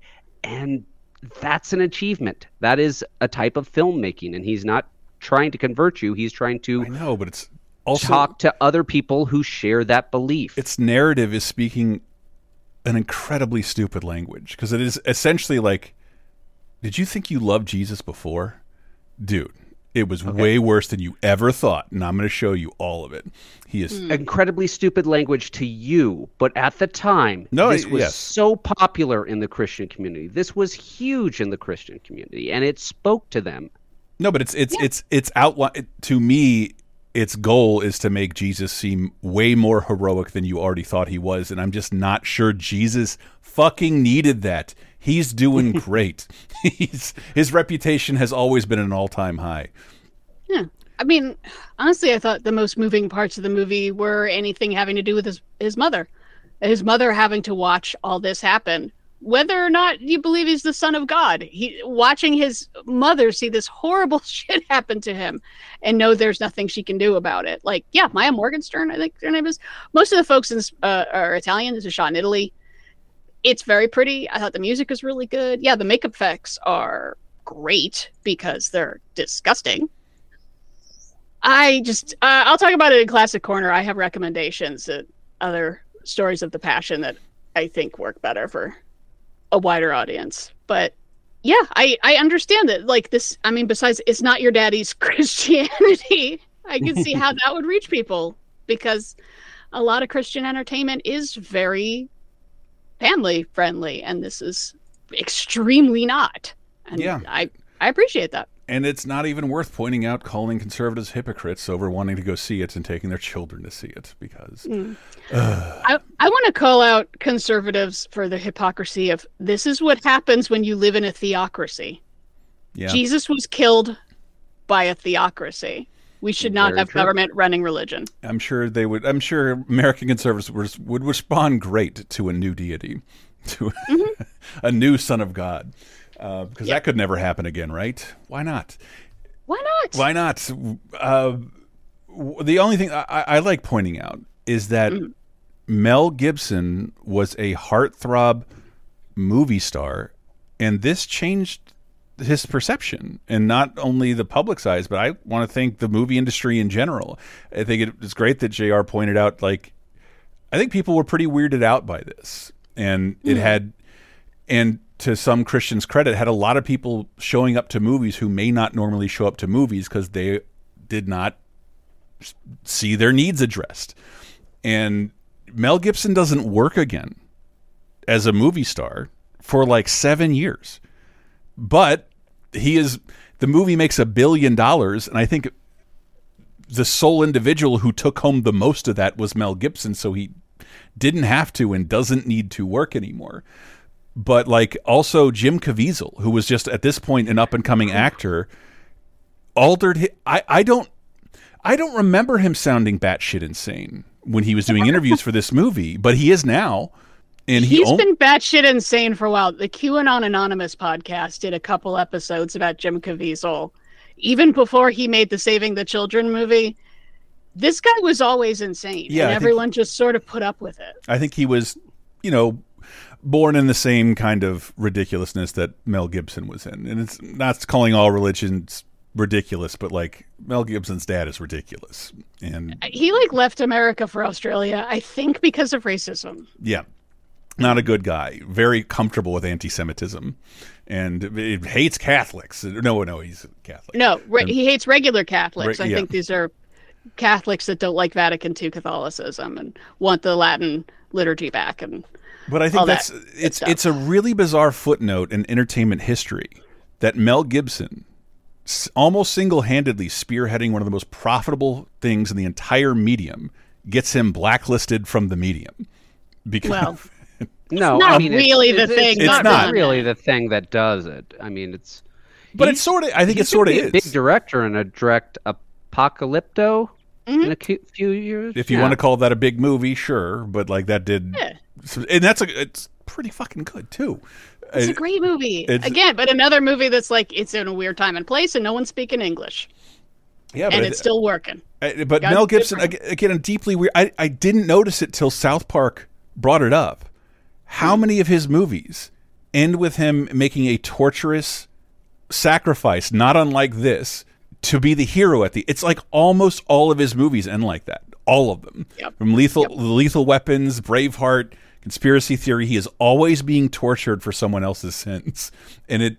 Again, I think he's a deeply warped man, thanks to a father like that, and he got to make everything he wanted to do in a movie he was too old to star in. I don't know. I don't know if it burnt the passion out of him, but I think it changed. I think this movie helped change the perception of Mel Gibson in people's eyes. Because if you remember what happened, like. Remember the news? I meant to find some news stories about it. People are going for the 10th and 15th. They're buying tickets for their neighbors. And after this, we see a massive uptick in religious-based movies because they wanted that same. If it was some of the most grotesque shit I've ever seen, like televangelists saying, like, this movie we've just put out, you need to buy 100 tickets, 40 tickets. Like, usually people like say that jokingly. It was not a joke. They were telling their followers to do that, to try and nothing. The Sound of Freedom did the exact same thing. Yeah. There would be all these, and then the conspiracy theories of like, I bought a ticket online and it showed it was sold out, and I go and nobody's there. It's like, yeah, because people bought tickets to give to other people and they didn't go. I routinely go to movies at almost exclusively past 9:30. I am the only person of like an almost entirely booked theater every single time. It's one of the things I love most about reserved seating. People just don't show up to tickets they've already purchased, and I'm just sweet vape cloud in front of the screen for me. And but there was no other film like this in my lifetime. And yes, the Sound of Freedom tried a little bit of that, but it was more like stick it to the anti-woke crowd, where I don't think Christians were trying to stick it to us or even send a message. They were just reveling in themselves and what they believed. It was a nice riotous movement of filmmaking, but it's still something I find incredibly disturbing, because especially if you've been, for 20 years, I've been hunting through DVD bins, and this is everywhere. This is everywhere. It was insane because, like, I'm not sure if there was an exclusivity window with certain Christian bookstores. They got to sell the movie. Just lines like hours ahead of time to buy this movie afterwards. It's also like one of the weirdest film trends Hollywood never bother to capitalize on in any way. Let's greenlight one religious movie. No interest. So you can see how people get conspiracy theories out of that. How do you not follow $1 billion? Well, I mean, I think they have lightly tried here and there, but I think it's just not wanting to, not wanting for massive people to write something off as, oh, that Christian movie.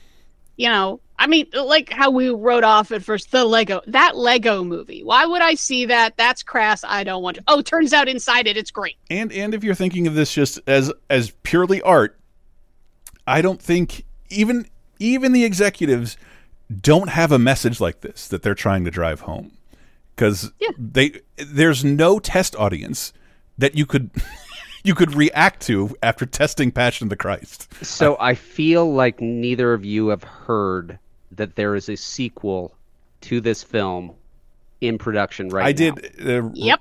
Yeah. Resurrection. Yeah. Yep. Passion of the Christ, Resurrection, with the same actor reprising his role as Jesus. As Jeebus? Sweet, a 50-year-old Jesus. I thought he was only in the cave for 3 days, but somehow he's 20 years older. Sweet. Mm-hmm. Yeah. I'm sure they'll explain it. I'm sure they will. Good luck with that. Does anyone want to recommend took this? 20 years. No, I don't recommend this at all. Like there's no universal appeal to this $1 billion movie, and that's what I think is really weird.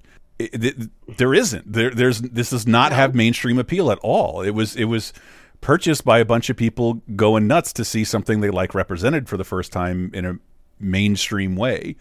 But no, this isn't even like an enjoyable film. Well, it's not supposed to be enjoyable. I mean, Schindler's List is an enjoyable film. I still recommend that. Yeah, but still, don't know if I recommend this or not. In a time of this much white martyrdom, like white Christian martyrdom, fuck this. Like, don't see it at all.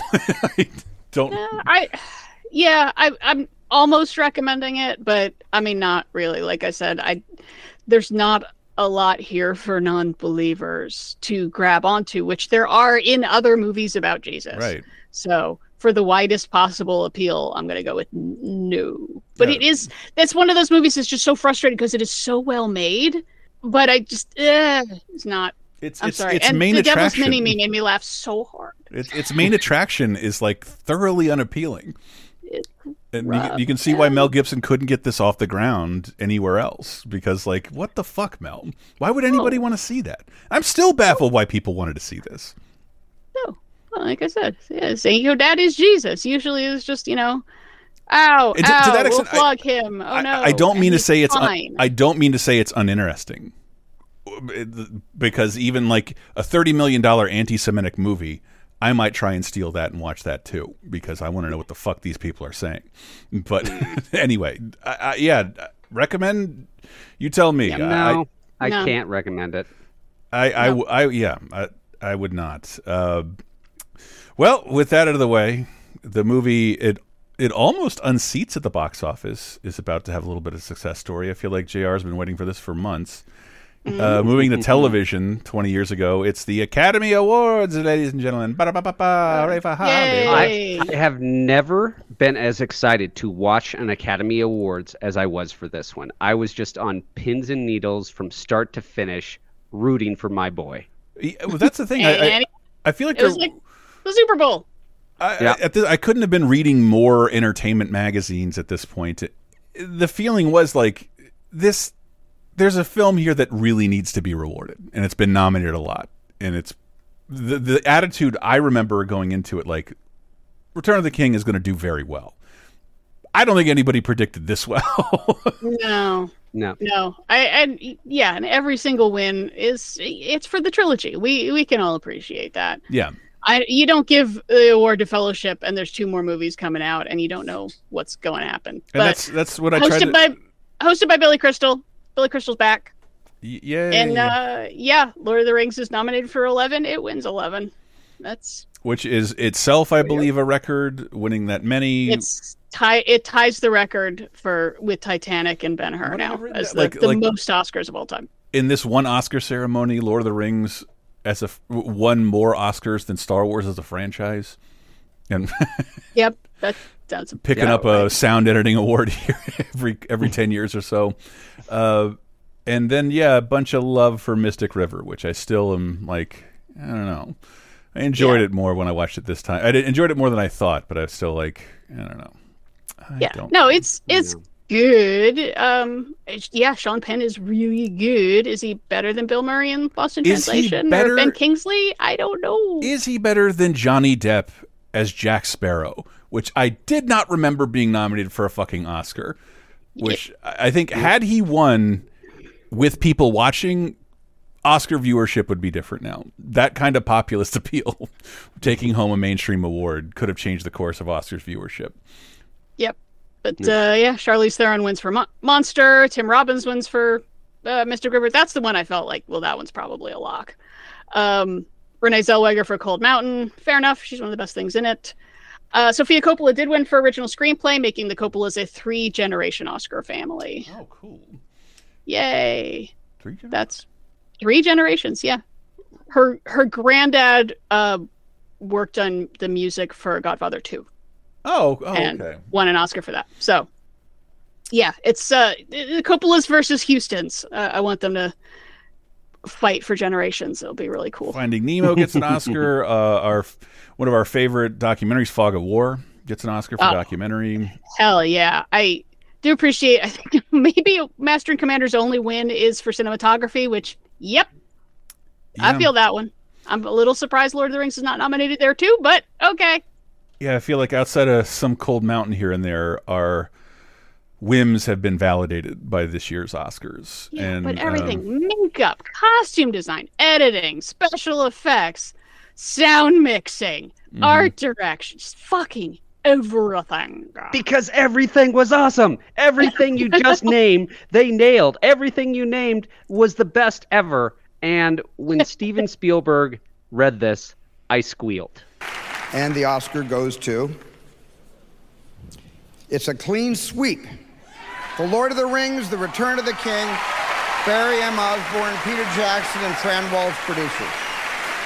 Hell yeah. Just hell yeah. Just such a fun night. I guarantee you, I will never be as excited to watch the Oscars ever. I gotta tell you, when Spider-Verse won, that was just like my favorite movie of the decade has an Oscar. I was very, very happy. It won in the Finding Nemo category, but whatever. But I know what you're saying, and just like, but yes, Lord of the Rings, I think it's, especially in an industry award, how could you not view it, the trilogy, it's all the same feat. It was all the same effort, and it didn't really get rewarded the first 2 years the movies were out. You have to. No. They got nominated for stuff. Ian McKellen is the only actor out of all of those movies nominated for anything at all. Yeah, no acting nominations except for him as supporting, which is fair because he's really good. I mean, I don't even see them as performances anymore. They're just the characters. They are just these are the characters that I like. I wouldn't even be able to judge. Also on TV this week, The Weekenders ends. Big shrug for me. I don't know what that is. It's an animated television series, been on since 2000. Weekend lives of some middle school students. Oh, okay. And that's fun. The Scrubs episode, My Screw Up. Oh boy, this is the most powerful scene in all of Scrubs. Listeners, there's no way to talk about this without spoiling it. So, la la la la la the next 2 minutes. I just have one question. This is Brendan Fraser, isn't it? It is. Here's the thing. I was going through the dock, eating dinner with my lady, and I'm like, "Did you watch Scrubs?" Yeah. I'm like, "What do you think the most powerful scene in Scrubs is?" And she's like, "Is it Brendan Fraser?" I'm like, "I don't know. I did not see much of the series," but she said the same thing. So it seems this is pretty consensus is here. But I don't know the context though. She tried to tell me. I'm like, I'll let JR explain it. Brendan Fraser was Dr. Cox's best friend. Dr. Cox is a mean person. He's very Barbie, snarky, likes to be mean to people. John That's McGinley. his shtick. He likes Brendan Fraser, though. Brendan Fraser's character has cancer. He shows up at the hospital after going on a trip for a long time because he wants to see the world before he dies of cancer. Dr. Cox is like, we need to give you all the tests in the world. He gives Brendan Fraser to another doctor. The doctor is very busy. The doctor comes and says, this other patient, patient X, has died. And then the rest of the episode is Dr. Cox working himself crazy. And it's only at this scene that we see he's been in denial the whole time and that his best friend is the one who died, not the other patient. I'm glad you made it. Listen. There's one more thing you have to do for me. You can't keep me from getting drunk. You have to forgive yourself for everything that went down the other day. You're so annoying. Yeah. Okay. Good. Now, where's your camera? Aren't you gonna take some pictures? Pictures of what? Crying babies covered in chocolate. People singing happy birthday to my son who have never even met him before. You know, the whole routine. Where do you think we are? And then it shows he's at the funeral of his best friend. On full autopilot, I guess. Yeah. I'm very ignorant to the Scrubs scene. I've seen like 40 unconnected episodes of Scrubs, so I know enough about it to know the show and the characters a little bit, but not the character. This character in particular. But he only makes like 2 or 3 appearances. Yeah, but it's a powerful one. Way to go, Scrubs! How about some games, though? Not so much to get excited about this week. Things that people are playing, such as Romance of the Three Kingdoms 9. 9 kingdoms now. No. That's 27 27 kingdoms. 27 kingdoms. Oh, and they're all romancing each other. It is disgusting. But that is out for PS2. I wish I could tell you a single other thing about it, but man. It's a strategy game like every other Romance of the Three Kingdoms game. Even funnier for me is Steel Battle Lion.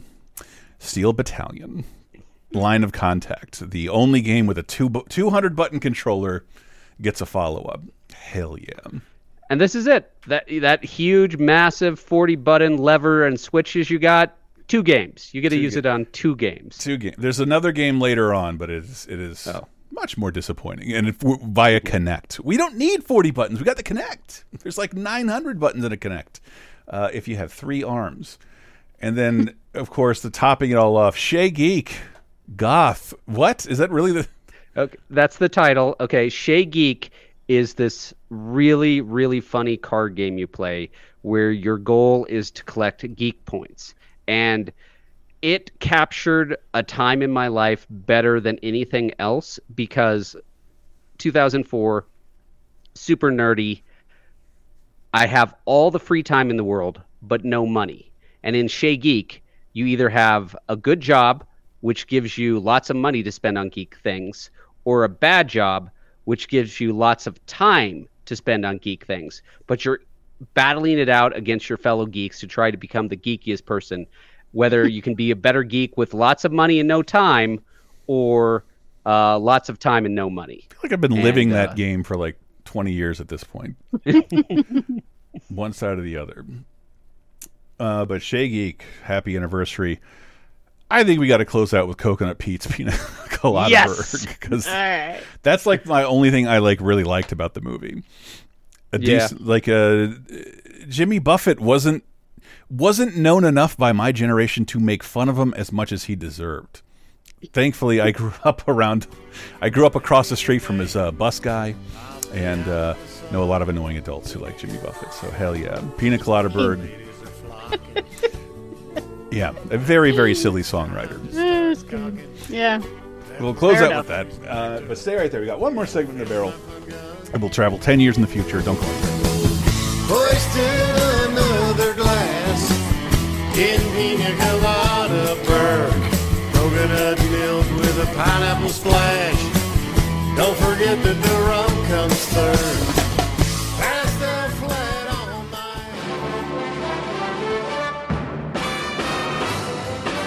Hello, Mr. and Mrs. Internet and all the ships at sea. It's time for Diana's Classic Corner, where we go even further back in time this week to see if there's anything worth a watching. And for the week of February 23rd through 29th, Happy Leap Day. Let's start with 40 years ago. There's a movie called Against All Odds, which is kind of a remake of Out of the Past, which is one of the best film noirs ever. This one's got sexy Jeff Bridges and Rachel Ward, James Woods, and it's definitely more well known for the song by Phil Collins. Like, that is absolutely less than take a look at me now. That's the theme from Against All Odds. It's actually called Against All Odds, parentheses, take a look at me now. But the movie itself, yeah, that's pretty good. And Jeff Bridges was a snack back then. And yeah, like a watchable little, not less noiry, but more thrillery. Pretty good.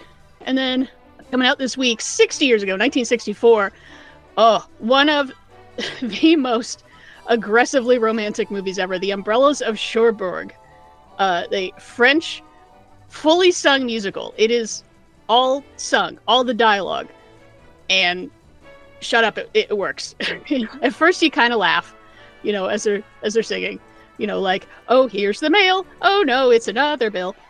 And then, like, you get into it pretty fast. It won the Palme d'Or that year. It stars Catherine Deneuve at her most stunning. And Nino Castelnuovo. If you like La La Land, this is a must-watch. La La Land stole so much from this, and he admitted it. It's not like he's pretending. But beautiful music by Michel Legrand, so bright and colorful, and it's very, very romantic, very fun. And then I promised I was going to talk about, since I've seen like fucking every Jesus movie, I don't know why I did that to myself. Film school, man, it just does things. But let me talk about, as a non-believer, which Jesus movies like worked for me that I think are better than Passion of the Christ. I'm going to start with the more controversial one, Last Temptation of Christ from 1988, directed by Martin Scorsese, written by Paul Schrader. Oh, good, the Taxi Driver guys are back. They were both raised very, very religious, and that comes across in the movie. But it's also, it really emphasizes Jesus's humanity and, like, instead of the physical suffering, the emotional suffering that he has. Willem Dafoe plays it beautifully. Harvey Keitel, I feel like he's a little miscast as Judas. I don't know why he's got red hair, but his suffering too, of like, he just knows he needs to die, and he needs Judas to do this for him, and he loves Jesus so much he doesn't want to. It's really well made, and like, it's a movie I felt like, oh, I understand Jesus more as a person now. Like, I get it. I get the duality of man and Christ. Gotcha. And yeah, it's also just a beautiful movie. It's really well acted. And then the one you might not have heard of, The Gospel According to St. Matthew from 1964. So hey, it's It came out in September. It almost fits perfectly. But Gospel According to St. Matthew, directed by Pier Paolo Pasolini, the guy who made Salò 11 years later. He was a gay Italian communist. And he decided to film the Gospel of Matthew very literally. The dialogue is just from the Bible. He uses all non-professional actors. I think the guy who plays Jesus is a college student. And he does a great job. Like, the whole movie is another one. Like, I felt very moved by it. Like, I understand the situation as a whole. I understand the people in it, how they feel, why they're doing what they're doing. And, you know, it's one of those movies where I watch, I'm like, oh, okay, I was not raised with Christianity, but I get it now. I feel like I'm understanding more, not really the appeal, but like I understand why this moves people so much to, you know, be the huge basis of their belief system. So, yeah, Gospel According to St. Matthew from 1964, Last Temptation of Christ, 1988, which also, it does have some of the brutality in it, though. I mean, yeah, and also sex, which is why people got mad at it, because there's some sexy times in it. But it's all in context. It totally makes sense. People who protested it were all people who hadn't seen it. I think it's absolutely fantastic. So those are my recommendations. Stay classic. I bet the fella on the out thought I was crazy, 'cause I taped your picture to the seat back right beside me. Now I've got empty mini bottles filling both our trays. I'm getting drunk on a plane. Buying drinks for everybody but the pilot. It's a party. Coming in 2014 with Drunk on a Plane by Dierks Bentley off of Riser. Welcome to 2014. 10 years ago. Other new music out this week include the album Born Naked by RuPaul, Present Tense by Wild Beast, Helios by The Fairy, Satellite Fight. The Fray, my bad. Whoever I offended, apologies. Satellite Fight, The Journey Above the Moon by Kid Cudi, and the self-titled album from St. Vincent, Oxymoron by Schoolboy Q, and Louder by Leah Michelle. Dark Horse by Katy Perry featuring Juicy J is number one. Let's remind you of a little bit of news, shit that happened in 2014. Chaos erupts after the Swedish Police Employment Service mistakenly invites 61,000 people to a job interview in Stockholm. So I looked into it. Their computer system just looked. Everyone who is looking for a job in Stockholm, come on. Here you go. Come on in. And it accidentally... You got this one job interview. And, you know, it's 2014. The economy is recovering, but it's still not the best time. So I'm sure there were a lot of unemployed people who had been hurt by the Great Recession who are just going, yes! And some shitty bureaucrat who was ready for like 3 meetings that day opens his door and it's like the American Idol auditions. Yeah, I can't imagine, like, well, obviously there's no parking, but like every train there, like every subway and every bus is packed with people, and you're like, gosh, it's really busy this time. Oh, we're all getting out at the same place? That's weird. What's going on? Maybe there's a protest or something. Is that the line? I want a movie. Yes. About the guy who got that job. Wow, he's probably looked at like by people in the street like Inception, just constantly. Yeah. You motherfucker. That was mine. Also this week, Russia moves troops into Crimea to protect its interest against Ukraine. Okay, so here we go. This is the unofficial start of the war. Technically, you could say it was last week when the Ukrainians got rid of the pro-Russian president, and they're like, we're having new elections. We're going to have a pro-NATO. We're going to be more oriented to Europe than we are to Russia. And Russia is so fucking sneaky. They dress up all their troops to look like, oh no, we are just local Ukrainian paramilitary group. Don't mind us. And they take the fucking the Crimean Peninsula, and they're like, no, we're totally locals, so don't mind us. We're doing this because we don't like stuff. Putin flat out joked about it. He said they're little green men. That's what he said. Those were his words to try to make the invasion more fun. Apparently, more fun. But yeah. Russia did give an official statement on the action, though. The Soviet Union will be pleased to offer amnesty to your wayward vassal. The Soviet Union? I thought you guys broke up. Yes, that's what we wanted you to think.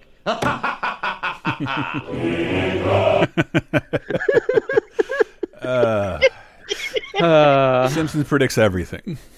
Yeah. And it's complicated where like the Crimea, it's a peninsula and it's more Russian than it is Ukraine, but there's plenty of Ukrainians there. They end up getting very mistreated. They got to flee. And there's sort of like this weird stalemate for 8 years until the real war goes for. And this is part of how I realized I will never, ever, ever be able to predict the future, because I read up all about this at the time, and one of the most persuasive arguments I read was Putin's whole deal.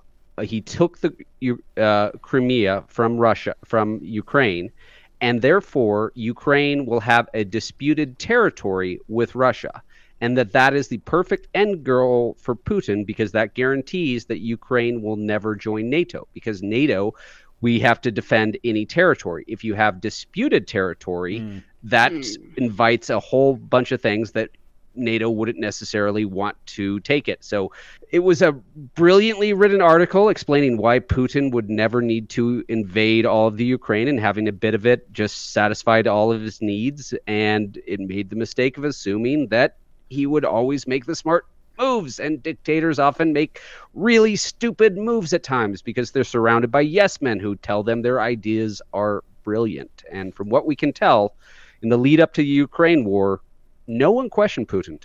No one was ever just like, this is idiotic, here's why. That is, as far as we can tell, a conversation that never took place. It's a good way to take a flight out a window in most cases. Yeah.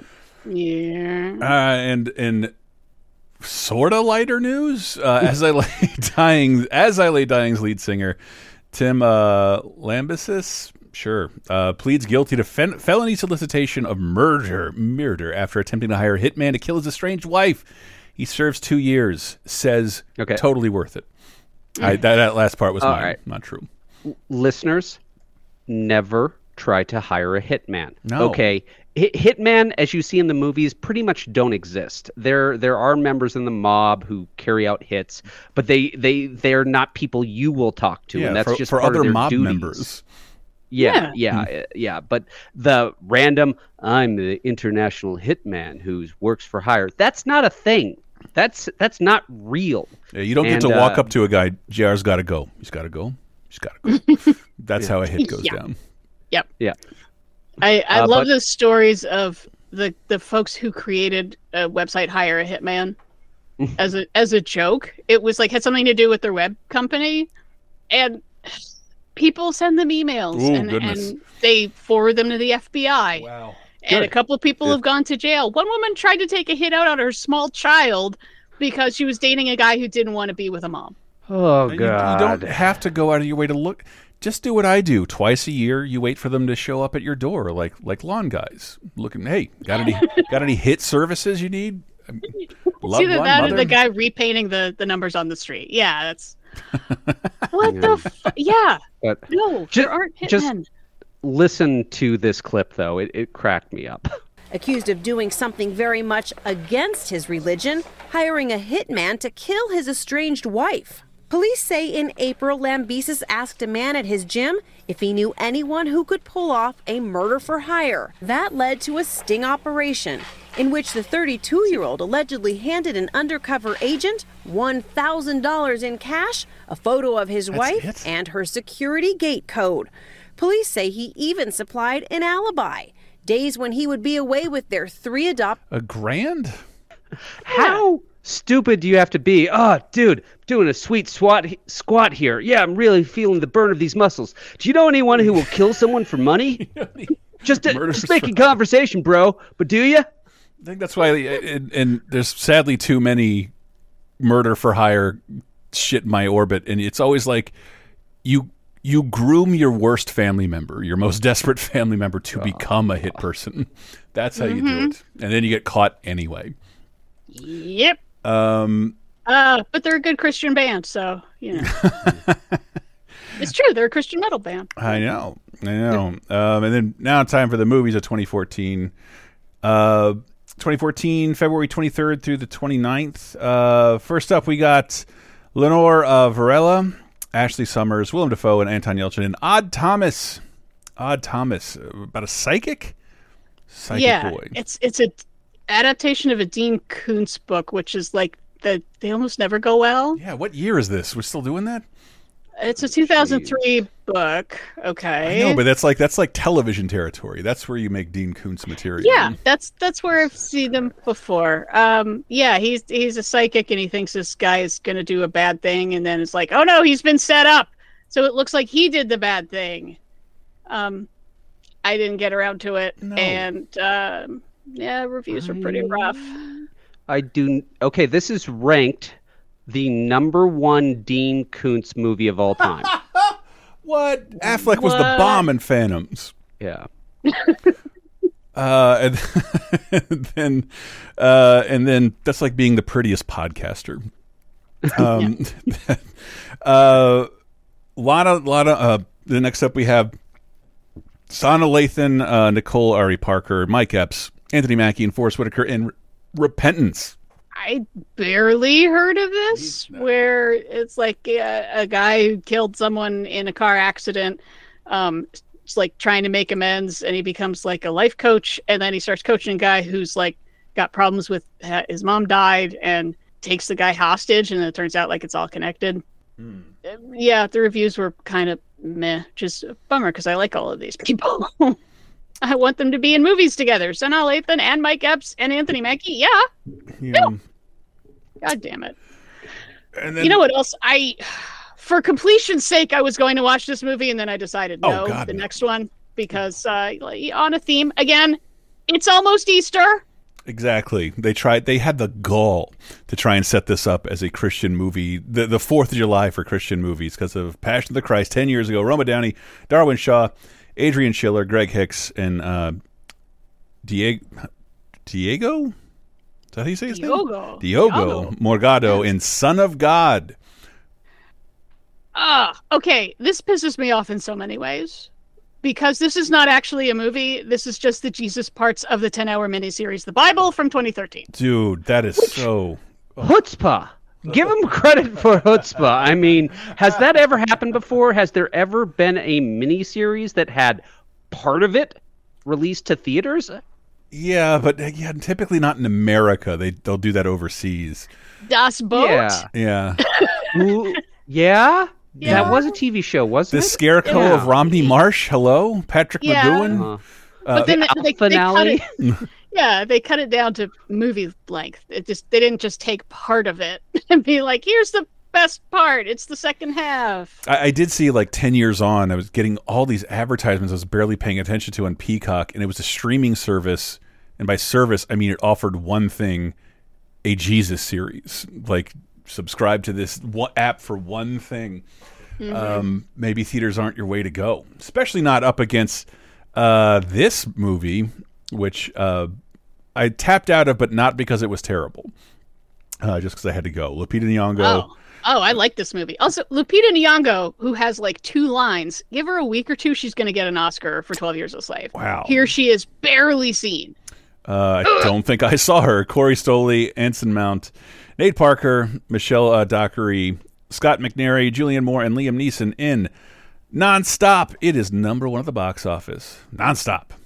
How do you kill someone in a crowded plane and get away with it? We're midway over the Atlantic. I'm the air marshal. There's 150 passengers and crew. It could be anyone.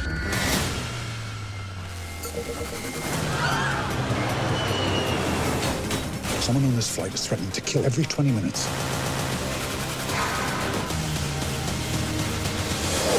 Are you scared? Nonstop. Rated PG-13. Woo!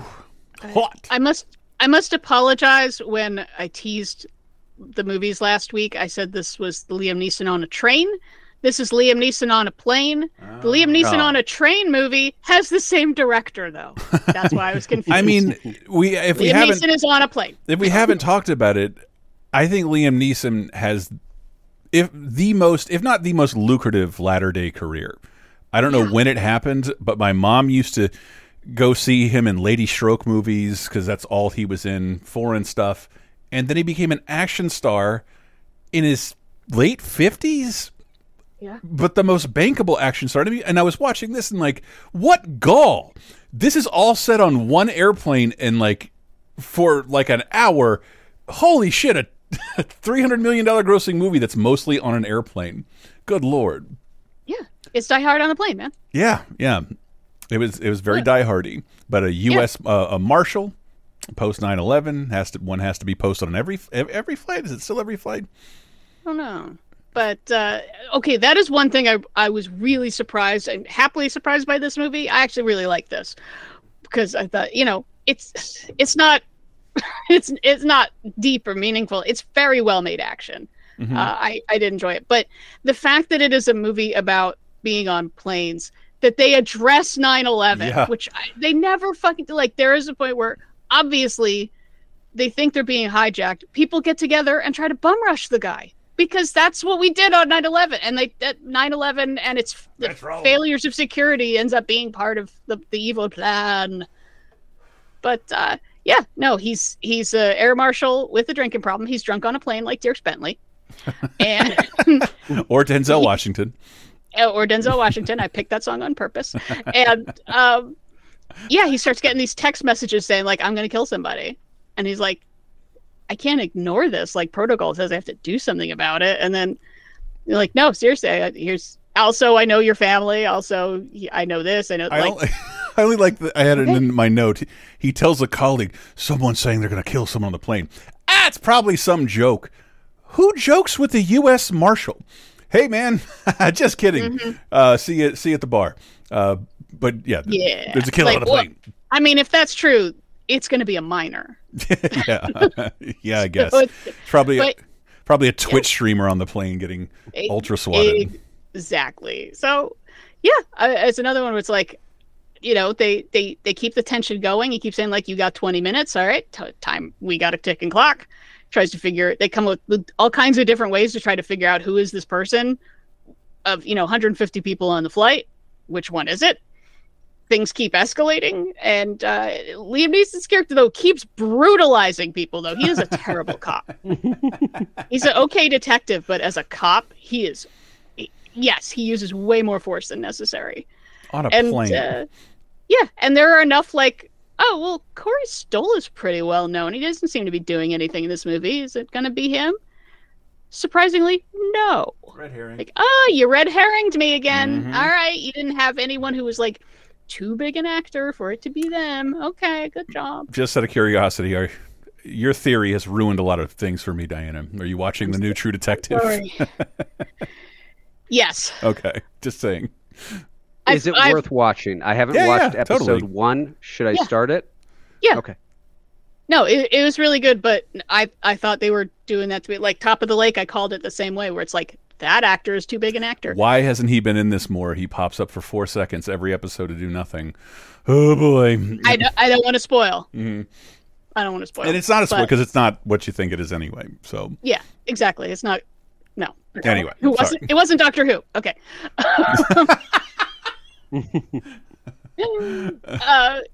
But no, I thought this is what I was sort of like. Oh, I try to watch every #1 movie, and I'm kind of rolling my eyes, and I was like, that was perfectly cromulent. I had a good time. Right. That's where I was going with it. My only thing about it, and it's not, I won't even pretend it's a big nitpick. How do you two feel about hovering text on screen?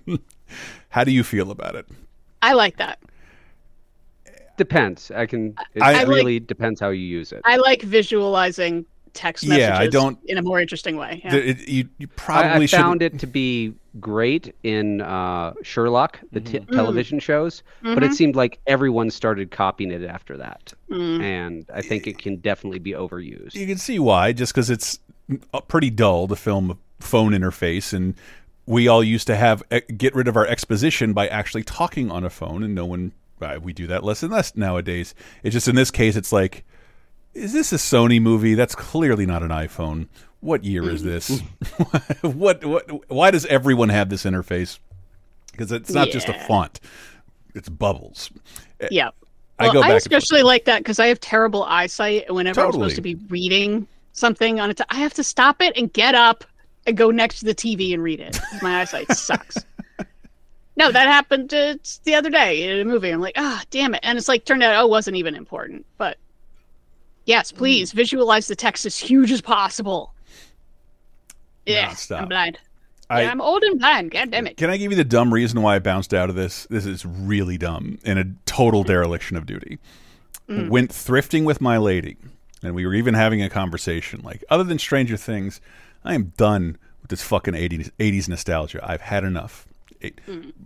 Well, 90s nostalgia, cool. 2000s, let's see how that looks. 80s nostalgia, I'm over it. It's now time for 70s nostalgia. Should I have no nostalgia for? We're at a thrift store, and I find the entire collection of airport movies. Airport 1 through the Concorde 79. And she's like, I want to take a nap before we go to our friend's house. And like, boy, do I have... Look what I just got. We'll put on Airport. We didn't sleep a wink. Beautiful 70s movies, lapels out to here, the browns and the beiges and the browns and the beiges. Just a beautiful popcorn idiocy. And then I like, within hours, I'm trying to watch nonstop. I'm like, God damn it, I just did this. Oh, I suck at my job. The airports are so dumb. Yes. I love them too. That is such a dumb series. There is no like highlight. They're all dumb, and then they get dumber. I don't even want to know the answer to this. I have a vision of being a little kid and watching a movie on TV where there's a plane trapped under the water and a guy gets out and has to swim to the top. I don't know what movie it's from. It haunted me and it's horrified me, and I won't look into it, and I'm assuming it's one of the airports, and I'm going to find it organically. Don't say yes. I don't want to know. I don't want to know, but I thought about that scene like once a month for 40 years. If I remember correctly, you're going to now recognize the guy who swims out of the plane and be like, no. Is it Jack Lemmon? I hope it's not Jack Lemmon. No. Yeah, that's one of the airport movies. Well, I got them all, baby, in double-sided standard definition DVD. $2 at a Goodwill. Couldn't be happier with it. Good for you. It's immaculate. All right. So, Nonstop. Nonstop. That's a recommend for me. Nonstop. Yeah, it was fun. Totally serviceable. All right, moving on to television of 2014, February 23rd through the 29th, I think. I should check on that date. Growing Up Fisher premieres. Here's the pitch. Oh, Fisher Stevens. When I was 11, my parents got divorced, which made me like 50% of kids in America. Okay, tell me which tree to cut down. One kind of huge difference was... This one right here. My dad was blind. Growing Up Fisher premieres February 23rd. What? His dad's a blindy. Yeah. And it's J.K. Simmons. Mm-hmm. Yeah. I mean, blind people should have stories told about them too, but Totally. This is just a cheesy sitcom, very old jokes, nowhere to go. If this had been made in the 1990s, it probably would have lasted 5 years. Oh, yeah. It would have done Everybody Hates Chris money. And then... Yeah, I mean, the narration with Jason Bateman there, I think I can tell exactly where they're going with this. Yes. Hi there, Wonder Years. And then in more late-night newsery, Late Night with Seth Meyers premieres. Yay. I was feeling about this choice because I am a late night person going back to the early Letterman days. We used to tape them and watch them later because I couldn't stay up that late because I was 9. But I thought he was maybe too square or too straight for the late night because that's where the weird shit happens. Mm-hmm. And I've been pleasantly surprised by him. I think I can easily... I don't watch any late night talk shows. I will, however, wake up and throw on the top monologues of almost all of them. And Seth Meyers is the one I look forward to the most. As a huge SNL fan, I was pretty absent during his Weekend Update, so I had no expectation of him that wasn't from Drunk Uncle and Stefan. But he's emerged as a very comfortable, a very cool late-night host, and I very much like his pieces. I think he said in the beginning, like, suit monologue, he's like, I'm not a stand-up. I never did that. So now he just sits at his desk and what he likes to wear, and it looks so much different from the late-night talk shows even that are still on. It feels a little more relaxed and cool for that reason. And I only saw recently, Closer Look might be my favorite late-night thing that happens when the Closer Look is a segment on, and like how does this rise above? He's like, oh, it's co-written by an actual news producer to give you a shitload of context. So I know I've been trying to convey things to my dad rather than send him an article. I can show him a piece of a Seth Meyers thing because it's formulated like actual news, neat with jokes. Nice. I just watched a bunch of the segments of jokes Seth can't tell. Yeah. Hang out. Two writers, one who's black, one who's gay. They can tell the punchline to the jokes. He's not allowed to because he's a straight white male. Yeah, it's like I like those are really fun. I like the expensive goofiness of Kimmel, but like Seth Meyers is a cheap fucking show, but it's just very, very joke oriented. Cool. And then also this week we have a premiere of Mixology, a TV show. Interesting concept. Honestly, I wish it could have been more successful. The entire thing takes place in a bar. What? But on one night. And you see all the stories in the bar intertwine and all the people's events at the bar, but they're all having their own separate things, but they keep bumping into each other. It's a show. The same night told many different viewpoints. That's a hard pitch, you could have done something with that. That's a hard pitch. We have a trailer from that. Sword fights for us. My fiance of 8 years just dumped me. You want to know why your fiance left you? She left you because you're a sniveling little bitch. Oh my God, dude, he's crying. They're probably having a heart-to-heart. And maybe we'll win the lottery later and then get a ride home on unicorns that poop money. He's here. Interesting. You can even see it in the trailer. It's all a bunch of different perspectives from hard to pitch that concept, though. I can see why it didn't take. And then lastly, and definitely not leastly, a weird but great episode of Community, the season 5 episode Bondage and Beta Male Sexuality. And I did not remember this one from the title, but the bondage should have tipped me off of, oh right, Abed's just gonna get handcuffed for the whole episode because he was a dick. Well, that's why I thought this was a great episode. And I was even writing down lines that made me laugh out loud on my 5th rewatch. Have you ever met the kind of women that do like me? Neither have I, but I assure you they're bad people. Children with cleft palates need more food, not less. Another great line. Down to the ending of Old Timey Photo Club Shining reference. Fantastic. But the weirdness is Abed is behaving like Dennis the Menace, but out of context, you don't remember, like, there's no Troy. His best friend is gone. But I love all the interactions with him and Hickey. And my buddy Nathan, who we had on Laser, he's a very much related as a editorial cartoonist. He's a duck and publishers are interested. Like, it's one of my favorite things Mike Ehrmantraut has done outside the Breaking Bad verse. A really good episode for him. I loved that we got an episode on Ian Duncan because at the start, if you remember, the very first episode of Community, it was like him and Jeff Winger were friends. And it was like, okay, they're going to be... And then he just like disappears. And then in this episode, they kind of touch on, we were friends. What happened? I thought, yes, it's funny, but it's also a bit of a nice little slice into how friendships can kind of just fade away if you don't water them. Yeah, especially at their/our age where they were kind of friends of convenience, but also you're in the same place every day together. Might want to play nice. I wonder if John Oliver was busy working on anything that will debut later. Oh, my God. Yes, it's that old. You are that old. I cannot... Look, I don't like to discuss the present, but on this show... I can't wait to see what happens after the latest John Oliver episode. Part of me thinks, like, you got to consider that at least. You have to consider it. Fingers crossed. Boy, what a mockery that thing would be if he did. Anyway, good episode. Then 2014 games. Holy Lord. This is another, like, it's been 10 years?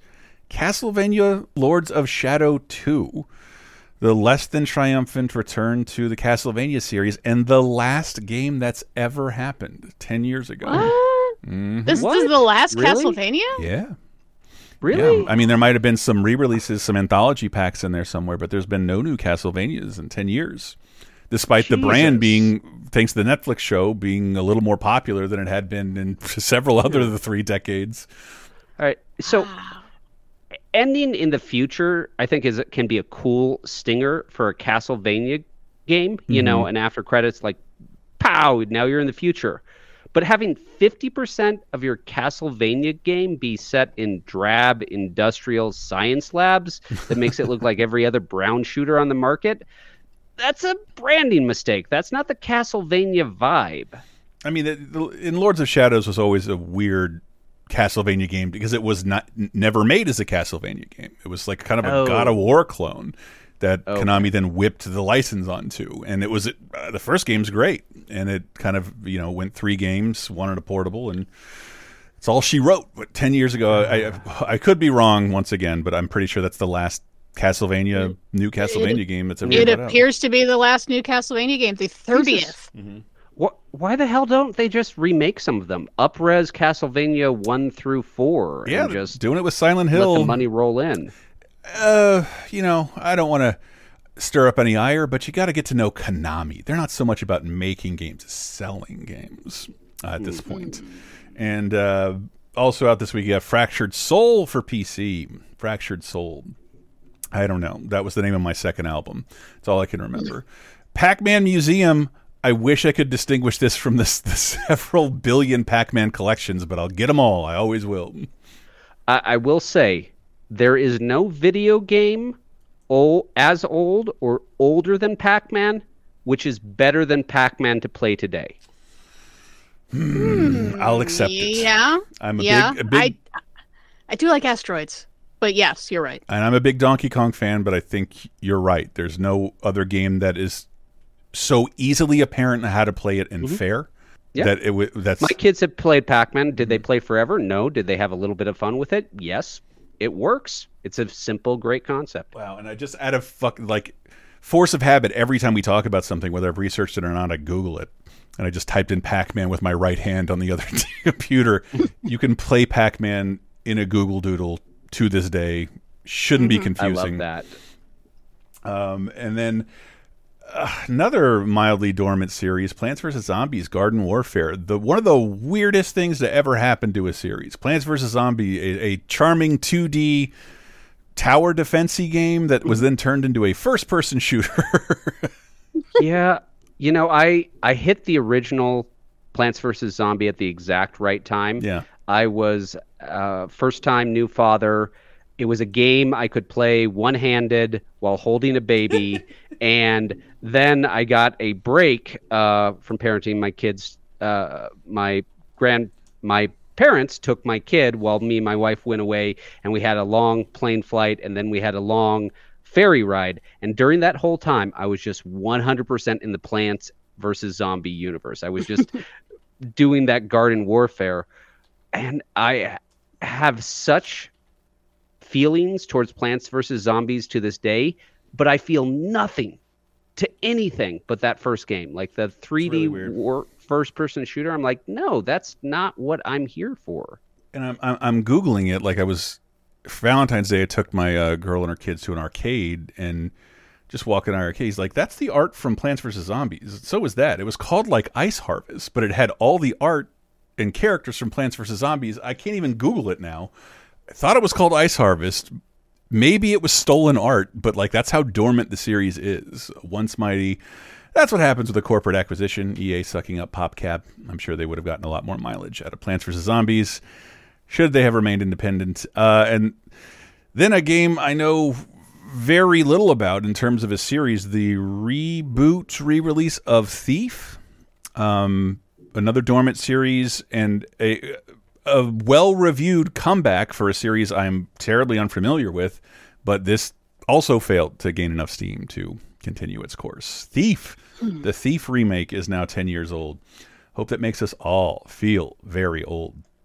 And with that out of the way, we are almost done with the show. We're going to throw out some plugs, and then we'll tell you who died during this period of 2010, and it's really depressing, spoiler, and do a little quiz you can play along with about who was born. But this is once again where I tell you to go to patreon.com/lasertime just to support us. Sure, but you'll also get hundreds of shows for your troubles, extra podcasts, full-length feature-length commentaries, extra stuff. Helps us pay the bills. Thank you so much for your support. More stuff coming soon. and always. All right. Diana, where can folks find you? Excuse me. They can find me on the Blue Sky at ListenANerd, LeCINENerd, bsky.social, whatever the hell it is. Next week, coming up, we have Michael J. Fox is going to fight Kirk Douglas. Yes! That's pretty fun. Leonardo DiCaprio is going to pull his first Oscar nom as a tiny, tiny baby. Let's see. Viggo Mortensen's going to be on a horse. Why not? Ben Stiller and Owen Wilson are going to remake a show no one asked for. We have another prequel to a movie that doesn't need a prequel. This one about ancient Mesopotamia. But we are going to get an animated film about a very smart dog and his boy Sherman. Oh boy! And quiet you. We have very sad deaths this week. We have maybe the saddest death ever. Yeah, a bunch of them. But before we get to the deaths, if that wasn't enough, next week, Chris's favorite USA Network TV show of the 1990s makes its debut. Hell yeah. Woo! I know what it is. Separately, my favorite USA Network TV show of the 1990s also makes its debut. JR high-fiving for being a loser every Friday night. Woo! I'm at home watching USA, baby. We'll also see Mega Man's final NES game. On HBO, we meet the two Tonys. Oh! Yeah. Nice. And Matt and Trey's first good video game. Oh, whoa, that's 10 years old. Jesus. Yes, and with that out of the way, gotta talk about who died during all this. Fuck this fucking week. Well, in 1994, let's go with the person who lived a nice full life. 1994 is when we lost Dinah Shore, who's 76. She's one of the most popular singers of the 40s. Then she became a TV host in the 70s. And you should probably go to YouTube and look up any time she interviewed Burt Reynolds, who was her boyfriend in the early 70s, when she was 20 years older than him, and he is such a fuckboy. Oh my god! Because Dinah Shore, like, her thing is she's like very clean cut, very nice, friendly. Like an Angela Lansbury type almost. Like, she's just very sweet Doris Day kind of nice lady, and she is about to rip his clothes off. They are about to go for it on the screen. It is so funny. So Dinah Shore, I feel like that was a pretty big talk show back in the day, and that's kind of being slowly forgotten by people. Anyway, also in 1994, here are the two that fucking hurt. That's when we lost Bill Hicks, who was only 32. Yeah. Fuck you, pancreatic cancer. 32. We had him for barely 10 years as a stand-up. I cannot believe how much older I got to be than fucking Bill Hicks, and just it's insane. I seriously, like, he was big famous for 5 years. Yeah. And then he was just gone. And it was like, what? So Bill Hicks was, I guess he was the edgy guy back in the day, because he did yell a lot about political correctness, but it was in a more of a fun-loving way than woke culture. Dennis Leary stole his act. A lot of his jokes, yeah. And there is no getting around that. He really stole a whole bunch of his. I love the conspiracy theory that Bill Hicks faked his death and is actually Alex Jones. That's not true. They do sound a little alike, but no.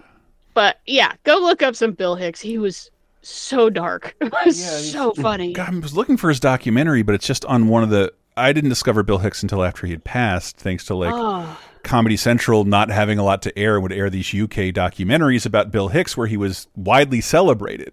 Because, there's a lot of things, material of his that won't age very well, but most of it will. And, if you remember stand-up comedy in the late 80s, it was very whackety-schmackety. And there was a guy who kind of cared about something and had a different, a serious point of view with some very funny jokes. Very influential. He spawned so many annoying and just, unapproachable comedians. They probably have stand-up specials called Are You Triggered?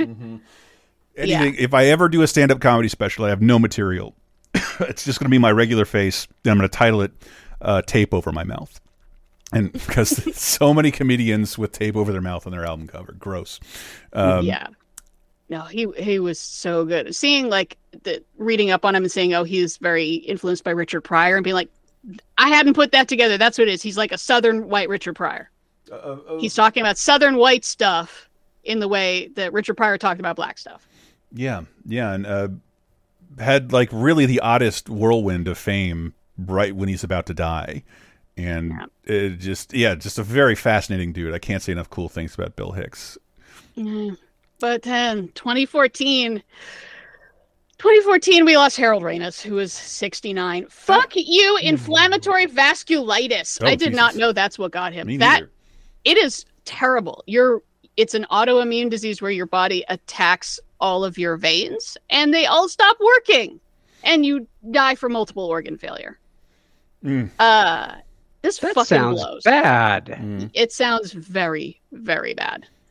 Yeah, it sucks. It sucks and it's unfair. And he's one of the most interesting people ever. Yeah. He's so interesting. The more you read about him, the more it's oh, sure. Oh, well, he wrote Caddyshack. Okay, that's interesting. No. He's a very interesting person. Yeah, he was a serviceable comedic actor who became notorious for fixing comedy projects that go on to become absolute classics. I think writer-wise, adjusted for inflation, I think he's responsible for some of the highest-grossing comedies of all time. And definitely. I mean, Caddyshack, the Vacation series, Animal House.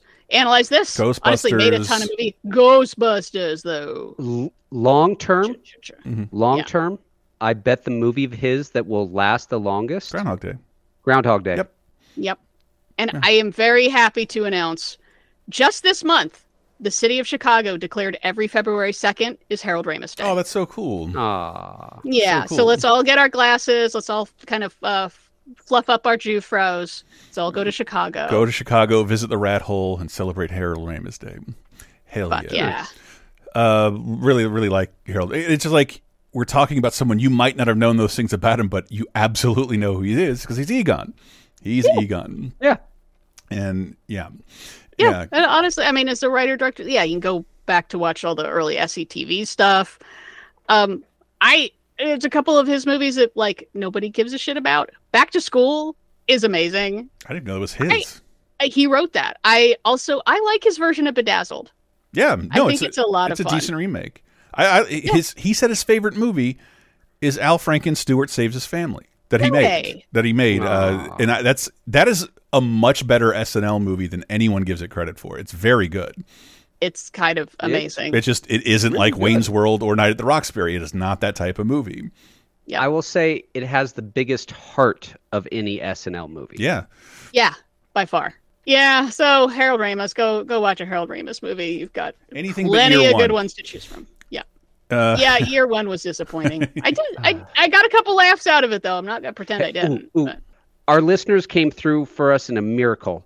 I have been looking for the alleged 5-hour cut of Caddyshack, the original one that it was supposed to be ridiculously long, and I've never been able to find it on the internet. So, dear listeners, if you have access to the first cut of Caddyshack, which is supposed to be 5 hours long, I would love to see that. I would totally watch that. I never want to watch the original Caddyshack again because of how many times I was forced by my dad and Comedy Central to watch it. Yeah. But not to say I don't like it. I just don't need it. I would totally do that though. Just parts of Caddyshack I haven't seen. Mm-hmm. Yeah, but you got plenty to choose from. And as an actor, he popped up, especially towards the end where he'd pop up and, Knocked Up or Walk Hard. Or... Seth Rogen's dad, the most perfect casting in the history of anything. Perfect. Absolutely perfect. So yeah, Harold Ramis, that one stung. When I saw that, I'm like, come on. Yeah, it felt sudden for people who didn't know he was sick and led to a fun Oscar moment that year, but yeah. Well, we just talked about those Oscars of or did we? No, it's still coming out. But that he finally, Bill Murray made amends after 20 years of not talking to him right at the end. And apparently he couldn't really speak. He was not doing well. And I guess Brian Doyle Murray basically yelled at his brother of if you don't go do this and go sit with him, you're going to regret it. So he got a box of donuts and a police escort to go to the hospital.